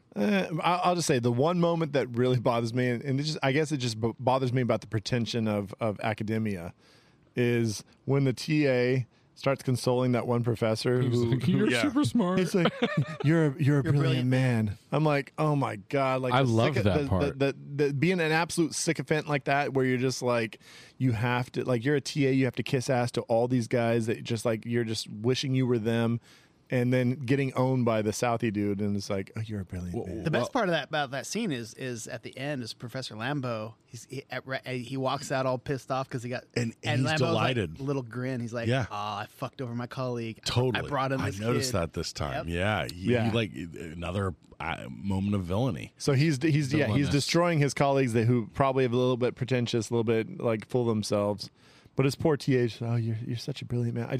God, I hate that scene so much. I'm like, the TA is such a wiener too. Like, and he tries that's to like. That's one of the reasons why I like it. He tries to talk to Matt Damon at some point where he's like, "Oh, you just don't understand how much attention he's giving you, and you should be so respectful of that." It's just like, come on. And the best part is Lambeau comes in and is like, "Hey, can you get us some coffee?" and you know what I will say, based on my impression and some various experiences, they do kind of nail the academia on a bunch of sides. So like, the grad students that he like goes toe to toe with in the Harvard bar, they both look and act exactly like I would expect graduate students to act.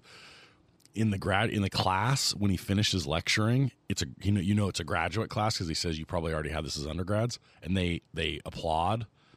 No one would ever applaud at the end of a lecture in undergrad class, but you can imagine like graduate students being sort of like thinking that he's famous. Oh, right? because he's this Fields Medal winner. At So, like, MIT? Fuck yeah. Yeah. So they nail a lot of that stuff, I think. And including maybe the like TA who's kind of like a little puppy dog, like. Well, he tells at the beginning, he's like, if you have any questions, I'm sure Tom has the answers. Yeah. And then all of a sudden that guy's like. all get up as soon as he's getting introduced. Nobody wants to talk to Tom. But still, at the same time, Tom's like, I'm the fucking second smartest guy here. And then all of a sudden he's like the third smartest guy here. But that's the best part of the movie to me. I brought it up earlier. I body bagged it. No, not that part. The part where the villain, like you said, realizes and admits that, like, hey, there's only a certain amount of people that would know that you're smarter than me, and I'm one of them, and it fucking kills me. Oh, when he lights the shit on fire too. Yeah. Dude, that is so sick. He jumps on the ground to save that freaking shit that Matt Damon just scribbled down and fucking. Oh my god. All right, Scott, what do you got? This might be unpopular. I'm kind of curious to see what you guys think, but the interview where Matt Damon sends Chucky to go in and It's so good. it's Yes, suspect. it's suspect, but it's funny and I do enjoy it, but it's so out of character for the film. It almost takes you out in a way, which may be good or not, but I watched it this time and I was like, it's just weird. It's kind of stupid. There's no way that three guys would fucking be like, well, I got $17 and they would see through $74. He had $74 in his pocket. They would see right through that shit. And I don't know. I just think it's kind of silly. So I threw it in the body bag. Okay. In defense of that, as much as I admit, it's the comedy relief that is way outside of what's going on in the movie. The fact that they were like told that this is this rough Southie kid, they just might be like, that's the smartest person in the world. Yeah, I mean, you're not going to want to like embarrass him because you're like, okay, maybe that's just how this dude acts. Like, I don't know. Once he starts using words like heretofore completely wrong, they would say, okay, something's weird. Here. Retainer. This is not the smartest. Retainer. So okay, Keep your ear to the grindstone. You know? so I want to expand on that. So I'm 100% with you on that scene, and my body bag is 3 scenes or like sequences that are totally out of character for the movie. One is that one. The second one is the fight scene, where there's lots of parts of it that you could object to. The slow-mo, the music is a little bit odd. Music's very weird. But That's something I had written down as like, that's a very interesting choice. But for me, the key is they do these very weird like slow-mo facial expressions. Yeah. And there are things about them that feel like, they're very like. You're thinking the Casey Affleck where he brings down all of a sudden especially. he like lights up after he hits them. It's a horrible, because like it looks like he does not land a punch at all. It's like so like shitty. It's a weird like almost like dream sequency thing, and then the entire initial sequence where he goes through the series of therapists. It's a combination of like on the edge of parody, and totally unbelievable, right? Like the first guy walks out and says, "Oh, that guy in there is an absolute raving lunatic." Right. No therapists ever say that.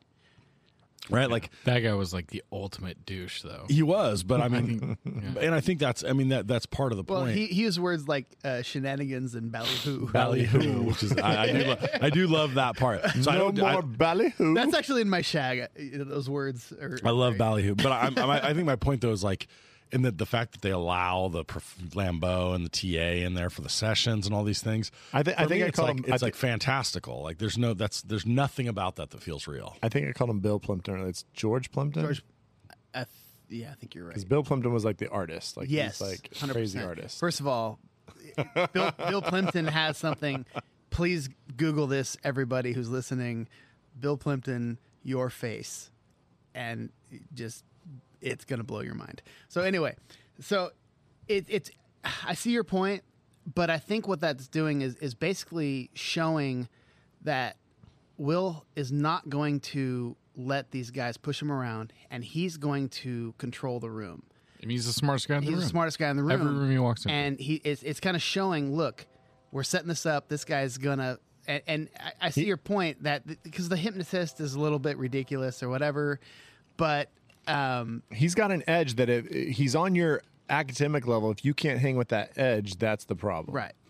And so when he meets with Sean for the first time, they start sparring back and forth, and it's crazy. That whole the whole interchange between Sean and Will the first time, it's like Sean will say something, he doesn't answer his question, he'll say he doesn't respond to that question. Right. It's like this whole sparring. But if you don't have the first like initial couple of unsuccessful therapists, with like Will that seems controlling like it. So to be clear here, I don't want to change that much about those scenes.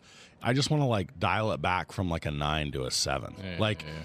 There's no like they tried to make it too funny. Right, like the guy, wasn't that funny. if the first therapist, instead of walking out and saying that guy's an absolute lunatic, just saying like, I don't have time for this.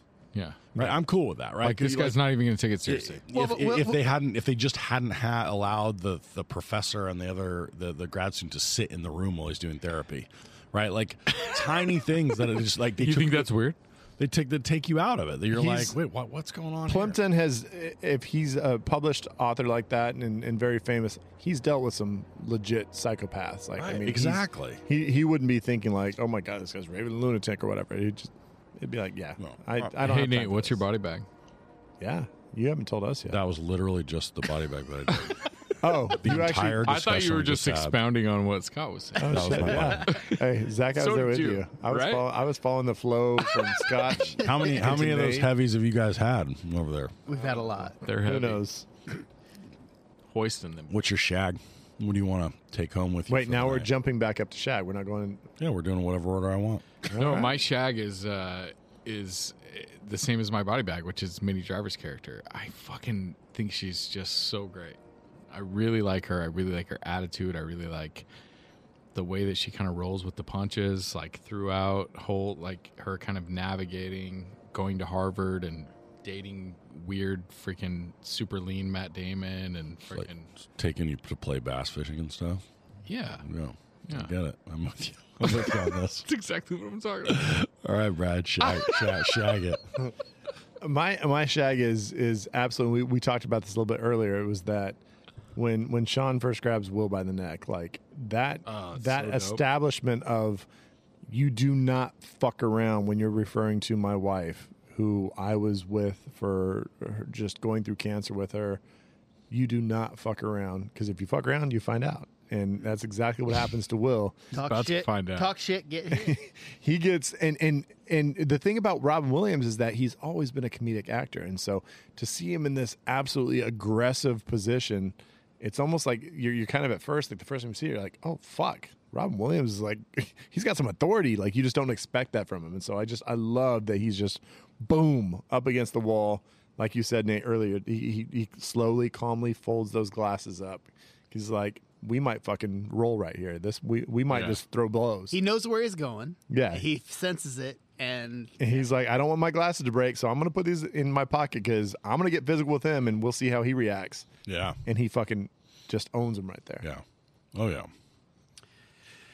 I'm going to shag Stellan Skarsgård, because when you talk about this movie, you don't really talk about him. And he is you talk about him being the villain, quote unquote, and he actually has a very interesting character arc to me. Like, he's this cocky professor. He's kind of a rock star type of thing where, he's got the Fields Medal and all that shit. And then he goes to that whole thing where, like you were saying, with Will burning the proof that he can't do. And you see this very emotional scene with him. It's a very interesting roller coaster of a character that, because you can see how much he can't do it. He wants to be like Will, but he knows he's not, and he realizes it as he's sitting there and he's breaking down. He's like, I wish there wasn't somebody like you. I wish I never knew you were there, because then I would know you weren't there throwing it away, whatever the line is. And it's like, and then at the very end, he kind of, he patches things up with Robin Williams at the end, and it's just like, I think it's a very interesting character. He rides that line of villainry, really well. Well, and exactly. I mean, this is kind of why I was equivocating earlier when I said, he kind of like is in a lot of ways villainous. But so he talks about, he puts it right. When they have the conversation in the bar between he and Robin Williams, right? He sort of says, I'm not sitting here, twisting my mustache, hashing a plan to ruin his life. Mm-hmm. And the hard truth, right, the thing you have to confront in that moment is that he's absolutely correct. Mm-hmm. Like, he's not necessarily he's not necessarily doing what's best for Will. And I think to some extent this is Sean's very wise point, which is, if you look at him as a person, you say, well, what does he want out of life? Like, isn't that the agency that you have to respect? But, Lambeau is really looking at it going like, this is a loss for humanity. Mm-hmm. And there is something, if you have a particular perspective, which is clearly his perspective, you think there's either, you either owe it to humanity or there's no greater potential like satisfaction than being able to deliver that, sort of greatness to in like service to the world or whatever. And so in that way, like, he's misguided, but he's not approaching it with really terrible intent. And that's what makes it, I think, in some ways, a very uncomfortable villain, is because like there's a reasonable argument to be made that like he's pushing for the right thing. Well, that's why it's such a perfect trifecta of like adversaries, where they're each adversaries with each other. And it's like this constant, like, I have your best intentions, but I'm also going to go to war with you. Yeah. I kind of have your best intentions, but I'm also going to go to war with you. And the whole struggle between the triangle is what makes this movie so great. Yeah, that's a good point. So I'm going to I got to shag the Harvard bar scene. Like, I don't know. I mean, I'd have to sit down and think. I haven't really thought super carefully about it.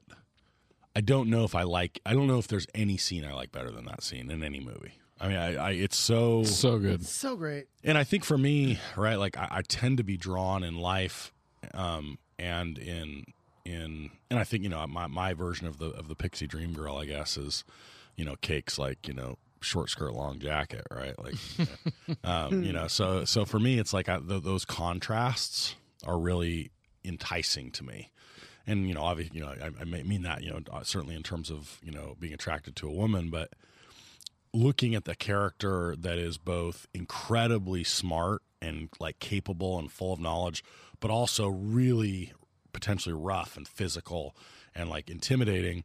That sort of like that junction for me is just so, so interesting to watch, and it's played out so perfectly there. And then you get the beautiful like comedy bit of how do you like them apples? It's such a great line, but I actually think that it's earlier that really wins the scene. Well, it's funny because like I have these notes off the side. And I didn't know when I'd interject them, but so speaking of the bar, did you guys notice? And I've always found it kind of weird, and this time I noticed it when they walk up to the bar. The bouncer at the front door, hey Case, what's up? And they hit him on the shoulder, whatever. At Harvard. Then they walk in, and so then he's like, so this is a Harvard bar. I thought there'd be equations and shit. It's like, well, how do they know the guy at the front door if they've never been to the Harvard bar? Oh, They said his buddy got hired over there. No, they don't even say hired. They say Casey's bouncing a bar. Oh, Yeah. shit. How did I miss that? So Okay. There you go. my impression, and I've not ever been a bouncer or been really good friends with one, but like in passing, I've heard people make comments that make me think bouncers kind of float a bit. That like, you might be looking for a bouncer as a one-off, and you somehow find somebody that would Don't do know it. how I missed that fucking line. There's only Really one has to watch it. criteria for a bouncer. That is be slightly big. Yeah, that's earlier. It's like, hey, Casey's That's going to why be they bouncing went at a bar there. at Harvard. There That's you where we go. go. I'll say in that scene, the thing that I like is that when Affleck's going up and he starts doing his little thing, it's like, okay, man, don't do that. Like, It's so and then he great, starts though. talking, you're like, oh, dude, you're talking about elementary. This looks bad. And then the other guy comes in, you're like, oh, fuck, definitely don't do that. And so he starts bringing like his whole like little snobbishness to it.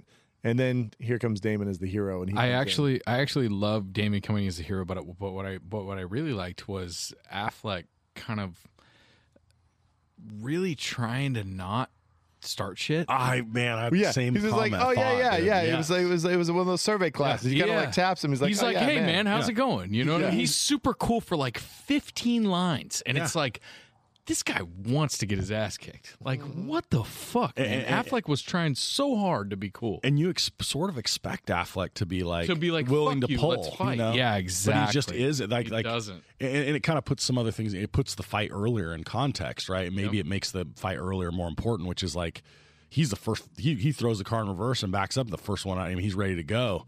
But it's just because Will's going to fight, and he's like, "I'm going to fight with Will." But he's just not like looking for no the fight. problem with the fucking long-haired dude. Yeah, he's from like, Harvard. "You're just being a douche," and I'm not threatened by that. Dude, like, whatever. and he could tell he was being a douche, but he still tried to play it off even further. Yeah, I love I'll that say too. the few fights that I've been in have usually involved somebody else getting involved in the fight and then me joining the fight because I'm like, okay, there's other folks there, so numbers versus numbers, you can't let your friend get jumped by multiple people.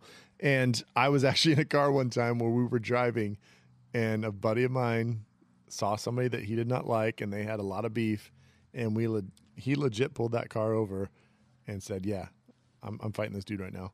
Hopped out, and within like 10 seconds they were just fist fighting. And that song came on, and it went into slow mo. Slow-mo, you go. Well, nobody else joined this. This is just a one-on-one, but I was just like, I was like, God damn, like, I mean, yeah, Good Will Hunting, it happens. Not me. Shit happens. Not me. I used to spit in people's hair and get punched for it. It only happened once, but it taught me that if you spit in people's hair, they punch you. Well, It was a Typically, they don't important- like that. Super important lesson, to be honest.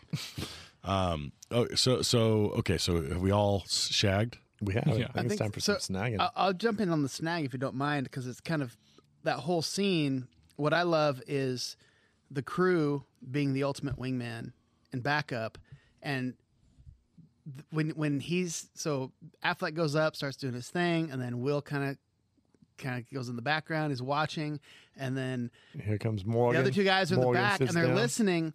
And it's great because I actually spent a lot of time watching on this last, like what they were doing in the back, and they were kind of reacting. And Cole Hauser, his character, he's kind of getting closer as things are getting heating up a little bit. And then Michael Bolton's buddies, he's got the guy with the backwards hat sitting there with his arms crossed, like acting all tough or whatever. And it just shows you like, and the minute like Will Hunting says, well, if you want to step outside, we can figure it out. The guy with the backwards hat just instantly recoils and is like, and fucking the rest of his buddies are like, All right, you guys ready? And you look in the background. There's like staring him down. They have his back the whole time, and I just love the fucking crew.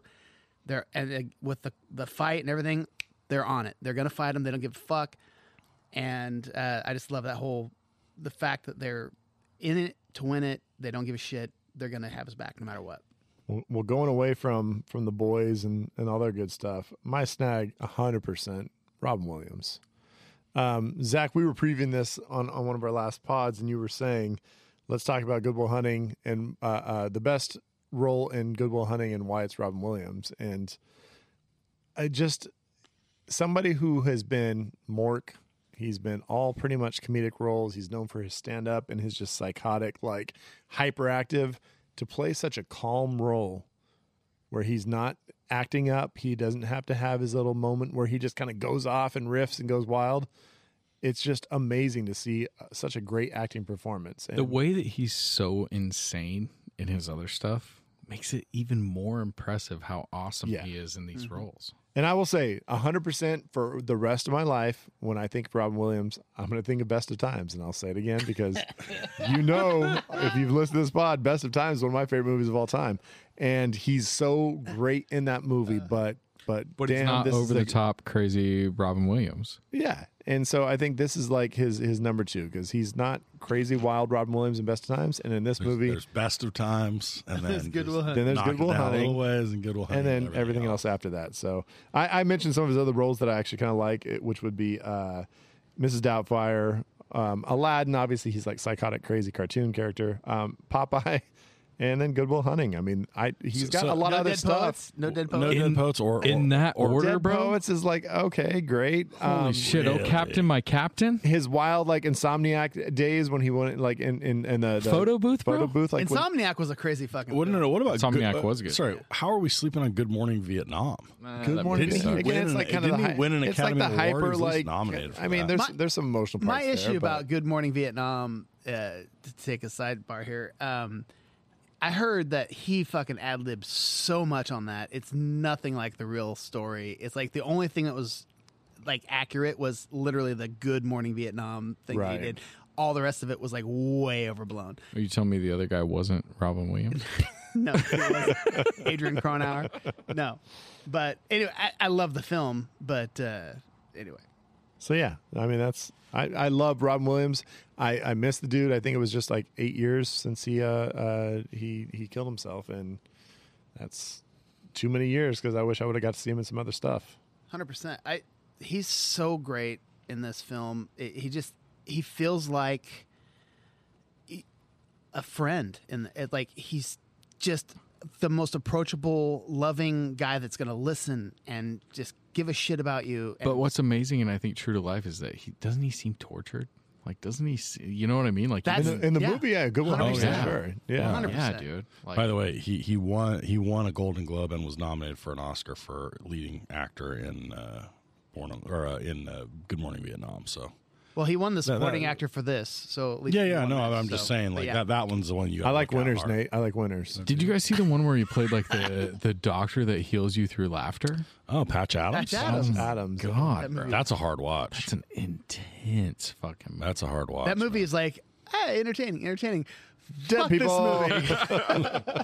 Kind of like World According to Garp. Crazy. Yeah, no. Will According to God is a crazy one, and the fact that he was chosen for that lead role was pretty wild. And then he plays, what was it, Jack, where he was like the Oh, dude, that's a good one too. Where he's like a Adult kid. 40-year-old, Jack's a good one. 8-year-old. yeah. No, I mean and you know what? We're throwing out a lot of roles that are kind of different. I mean, we think of Good Will Hunting as being this dramatically different role, but he plays a lot of different types of characters. His early stuff is much more. Fucking Fisher King? Yeah. No, I'm telling you that I think He's he has amazing. range throughout. Yeah. So what's your snag there, Zach? Oh fuck. Oh, so sorry guys. We're still Hey, we're on a we were movie still doing a podcast. podcast. we're doing a podcast Okay. right now. That's what the microphone. in So front of my you is. my snag Yeah. is easy, Okay. and it's Casey Affleck. Oh, I thought you were just gonna go ahead and go with Minnie Minnie Driver, Driver from a for the third time. trifecta. I love Minnie Driver, but no, Casey Affleck in this movie is just so fucking. Every single thing he does is like your buddy's little brother. That's like your friend that hangs out with you and fucking Double burger? Oh my god, Double burger. Double burger. dude, it's so good. Everything he does is just fucking I thought I Just asked you for a so job yesterday. on. You point. did told ask you me. no I yesterday. told you no yesterday. God, it's so good, and he's just so annoying, and just so like everybody's got that guy, and it's fucking awesome. But he also kind of knows his role because when he's sitting there telling that kind of story, and I just said fuck you, and then Skylar's walking up and he's like, I swallowed a bug. That I think also was ad libbed. By the that way. was ad-lib. There's a part where it's like panning across, and he's telling a story, and he's like, and then what does he say, dude? Oh my god. Anyways, cut that out. Great story, bro. God, Cool. I remember can't- that part. no, it was inappropriate. I and think it was gonna right say after a recess. I was gonna say it. So my snag is got. I mean, I don't know how we didn't get here, but it's got to be Damon. I mean, and watching it back, interestingly, like I think Affleck's really good in this, and obviously he gets writing credit with Damon. But Matt Damon as an actor, the chops are just incredible. So like I was rewatching the scene where they're sitting by the lake, and Damon says all of 4 words or something. Right. And it's a great monologue by Robin Williams, maybe the single best, Robin Williams scene in the movie.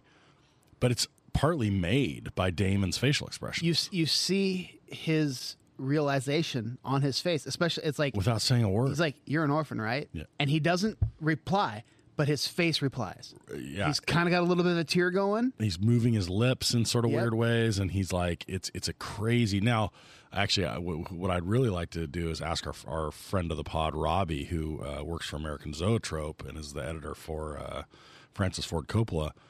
I wonder how much of that is editing, right? Like you look at it and you say, they're cutting back and forth to the scenes of his face. How much are they picking the right, like, exact facial expression across a lot of them?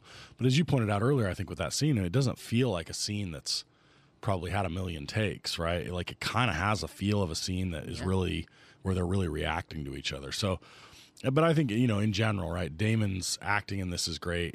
It rightly launches him into sort of superstardom immediately.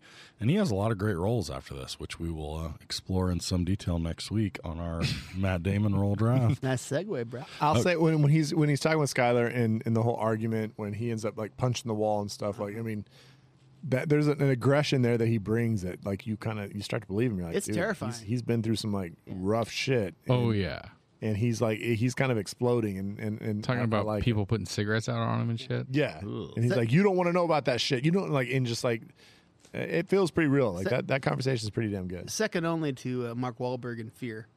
Oh,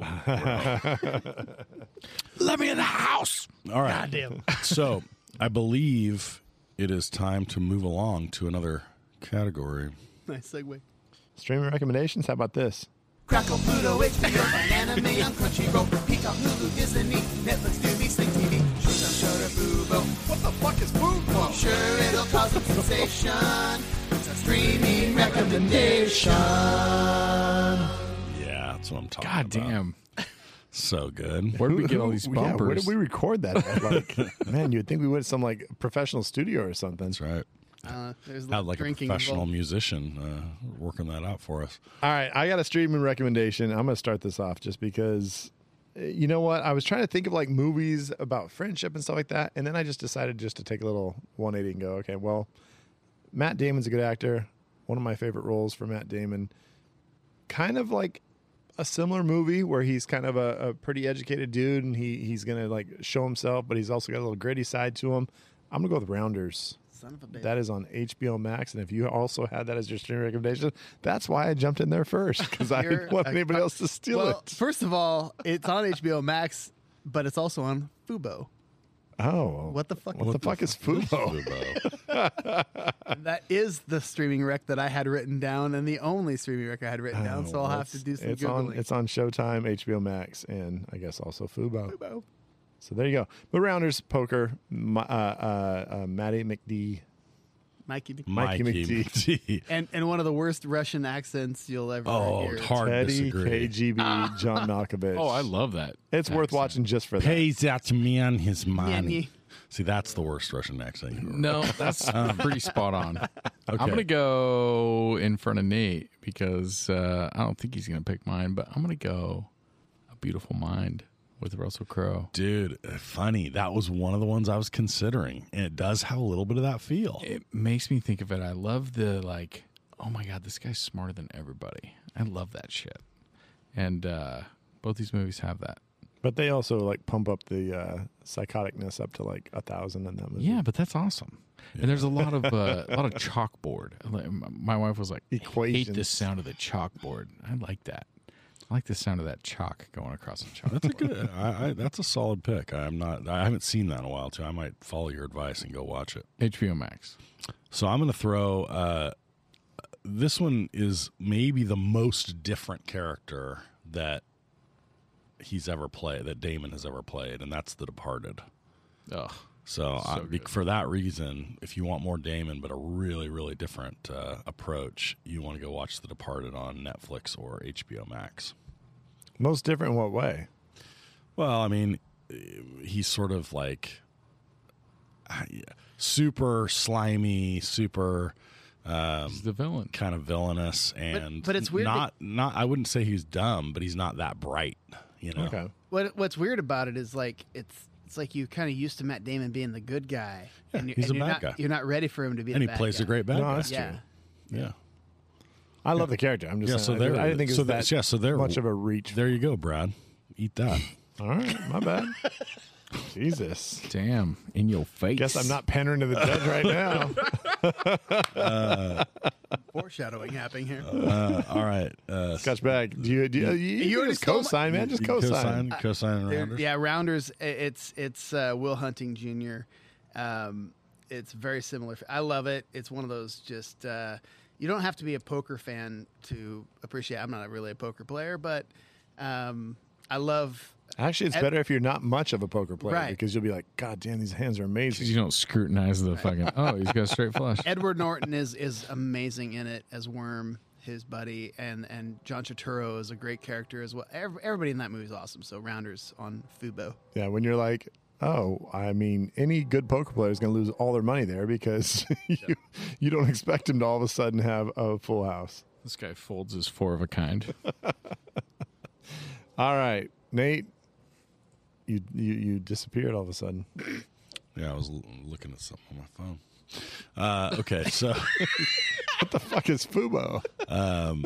okay, so I believe we might be on to our final category of the evening. No jet watch for Maverick, Meg still on that goose stick. Iceberg list Titanic, Leo's drawing that nude shit. Jim fucks Nadia like we all thought he should. Ricky and Doughboy get the fuck out the hood. Luke hooks up with Leia just like he's intending.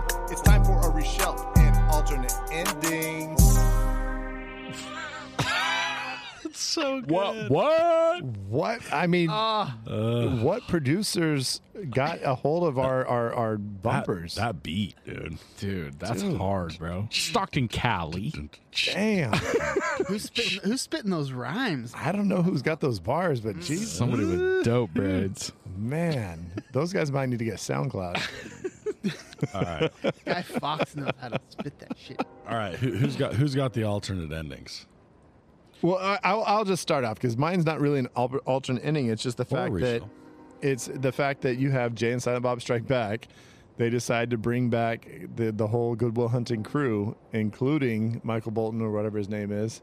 They all come back and they have the bar scene part 2, when all of a sudden the ponytail dude starts like getting the upper hand on Will, and Chucky and Will get a little nervous, and Will knows how to answer that because he brings out the shotgun. So did they really do this? Am I remembering that they did some? Never seen this movie. All so of them explain are it to involved. me. All the actual actors are involved. Yeah. Gus Van Sant is actually involved as well. And he's counting his screen money instead. So it's got a funny little cameo from Gus Van Sant. And that's the alternate ending I love. It's Good Will Hunting Part 2, a hunting season, and they blow away the applesauce dude. He goes, applesauce, bitch. It's a classic. So that's the alternate ending I love. I'm glad that they got to do that in a Kevin Smith movie. The alternate ending has to be like the movie's 30 minutes longer, and we see Will just go and freak out on her, and in fucking Palo Alto, they're just like all of a sudden in this like super ritzy. I don't know if you guys have ever been to Stanford campus, but I have. It's it's like nice. super nice, and you venture off campus, and all of a sudden you're in this like crazy ritzy place where you get like a piece of bread is like $47, and I think he just loses his mind like 8 seconds after he gets there, and he's just like, I'm going back to hang out with my friends, and Probably. throws Cinderbox off a building. I think it's probably a true story. Yeah, 1000%. Here's what I want as the alternate ending. So I like movies that do give me that like closure, but I don't want to see the next like 2 months. No, neither do I. That's why it's a perfect movie. No, I Because they cut it off. I want them to like bring us back in like 6 years and see what they're all doing. Oh, and see him like drinking himself. He's got like diabetes. He's got half his foot's cut off. No, like I want to see like Morgan married to Kathy, and they're down at the ball field, watching, somebody play t-ball, right? I want him beating fucking Mark Zuckerberg's ass. Like Mark Zuckerberg's like student, and he's just like at a bar, and all of a sudden here comes Will Hunting, and he's like, "Oh, you think you're fucking smart, huh?" Yeah, Like, Beats so up just Zuckerberg. beating the fuck out of My Zuckerberg. boy's wicked no. smart. So I want to go the other direction. I think they meet Billy and Chucky are still single dudes just working the demo team. And then, the four of them, Morgan and Kathy, and the four of them are in the bar, and you're like, I'm not sure. And then Will rolls in, and you're like, oh, Will's back. And Skylar comes in with him. Oh, she's she comes back in like- Boston. yeah. She's doing a residency. They're together. Will is he's finishing his PhD in mathematics at MIT. Nah, I don't fuck think that movie. I don't think he has to finish My it. ending. That's my happy ending. No one. Yeah. Okay, good. I can't You're good. All right, fine. Fine. Then Good Will Hunting till dawn, and I feel like if he a bunch of vampires try to take him down in his new car when he tries to leave town. Lambo and all his crew is a bunch of vampires, for vampires. sure. So a bunch of vampires show up, and then Will fucking They're like, he pulls up an apple cart, and he's like, "How do you like them apples, fucking vampires?" And he starts killing them with apples. Throwing apples that have spikes sticking out of them. Yeah. I will say, I mean, when we're talking about baseball throws, when they're in the batting cage and Dude, his Matt throwing Damon motion is has pretty not bad. legit. it's better than Charlie Sheen. He's got a nice little It's like a better little than Charlie slider Sheen going. in Major League. Stop brushing Better me than- back. better than Stop Charlie counting Sheen. the plate. I will say that Affleck's swing is whack as fuck, and like obviously Does he didn't ever play even much get Little to League. swing? Like He gets swung like hit three times, and it's When like real like there's no rotation to it. It's bad. Well, when he runs out there to fight him, and then he's doing like the whole Boston Celtics, like the little like fighting Irish, like or the Yeah. he's got his like arms up like he's like a 1920s boxer. I'm drafting. I thought I was gonna get a laugh, but it just was dead silence. if we're going best pitching motion in a movie, I think Damon's up there. Wait, are we not? Have we forgotten that Kevin Costner is around? I Charlie thought you Sheen's were going the to say best. Freddie Prinze Jr., but okay. Zach disrespecting Charlie Sheen over here was bad because Charlie Sheen's the best. Charlie Sheen's really good, but I think that Matt Damon's motion is better. It didn't look bad. All right. So brushing Wait, back. Scotch, what do you got? Reach I shelf? got he's nothing. got I mean, other than the fact that he doesn't go see about a girl, and you see him just crunching numbers at the CIA, yeah, and you're being his- a responsible millennial. and then at the end of the day, he just takes a gun to his head because he just can't handle it anymore. But Well, yeah, but you know what the thing that we did It's fucking forget, dark, Scott. I had nothing. You guys made me talk. The thing that we did forget is we're talking about these endings, but we didn't even talk about an alternate ending song, which is very important because, he drives off and you've got a nice little, I think it's an Elliott Smith song playing, and it's like, okay, it's all magical and great and everything. I think that's the song that everybody talks about as he's driving away. Like that's the song that everybody's stoked about. Well, I mean, this is a Boston movie, right? Why when he just starts taking off, why is all of a sudden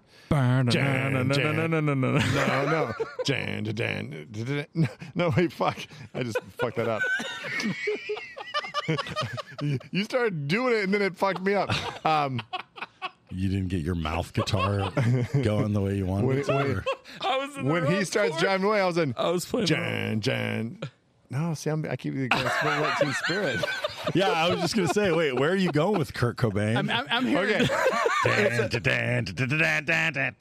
heard Teen Spirit. it's a Boston movie, and all of a sudden, more than a More feeling, than a feeling. jumps onto the radio. More than a feeling, and that's what's going off as he drives away. That would be a terrible, terrible ending.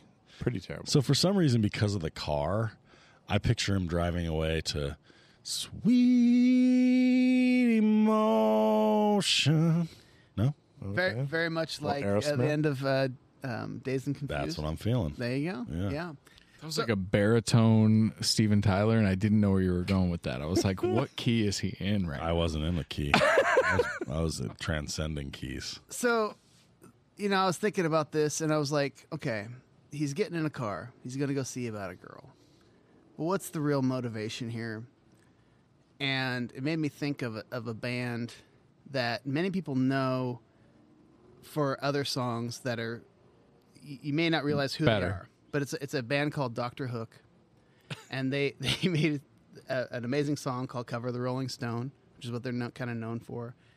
And on that same album is another song, and I'd like to play it for you because nobody knows it. But this is the song this is the proper motivation of why he's going to go see about a girl. Start each day with a song.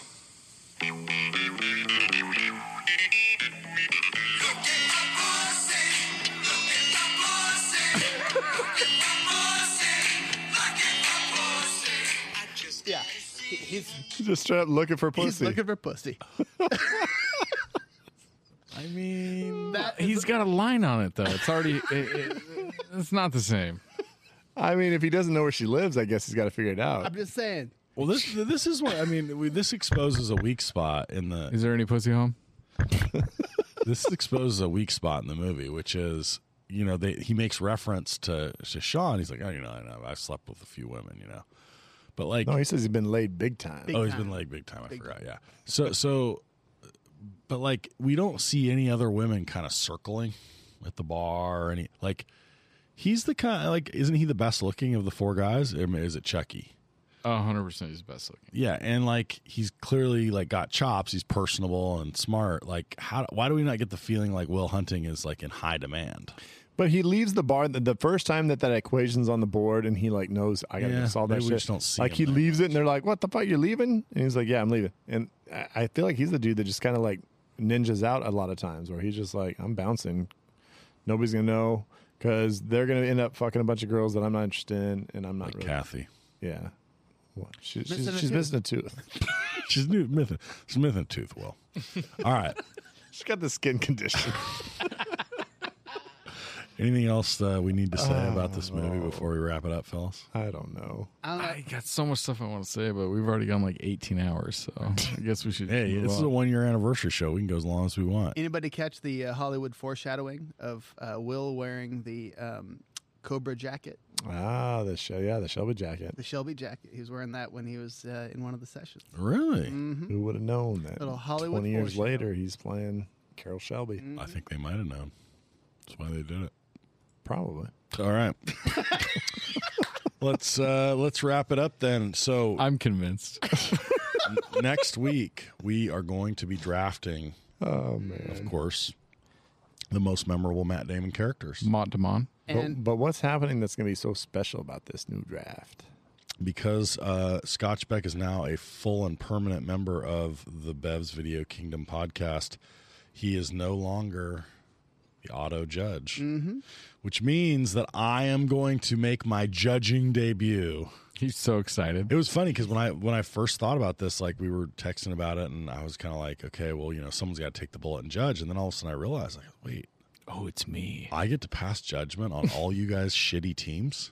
and then you said, and I am a Matt Judge. And yeah, expert. it's like in some ways, it's like instead of having to be limited to one team, I get to weigh in and like sort through all of the teams because I do consider myself a Damon expert. I was going to say, and this is a good draft for you because you love Matt Damon's hairless face. I love me some Matt Damon. Yeah, he's got a lot of moles on his cheeks, Yeah. and I wonder how he shaves. He doesn't because he doesn't grow any facial hair. That's true. I thought about that. All right. So we will see you back here at Bev's Video Kingdom next week to kick off our second year with Matt Damon. Happy 1 year, y'all. Next episode, we might have Matt Damon on to talk about his facial hair. Bye-bye.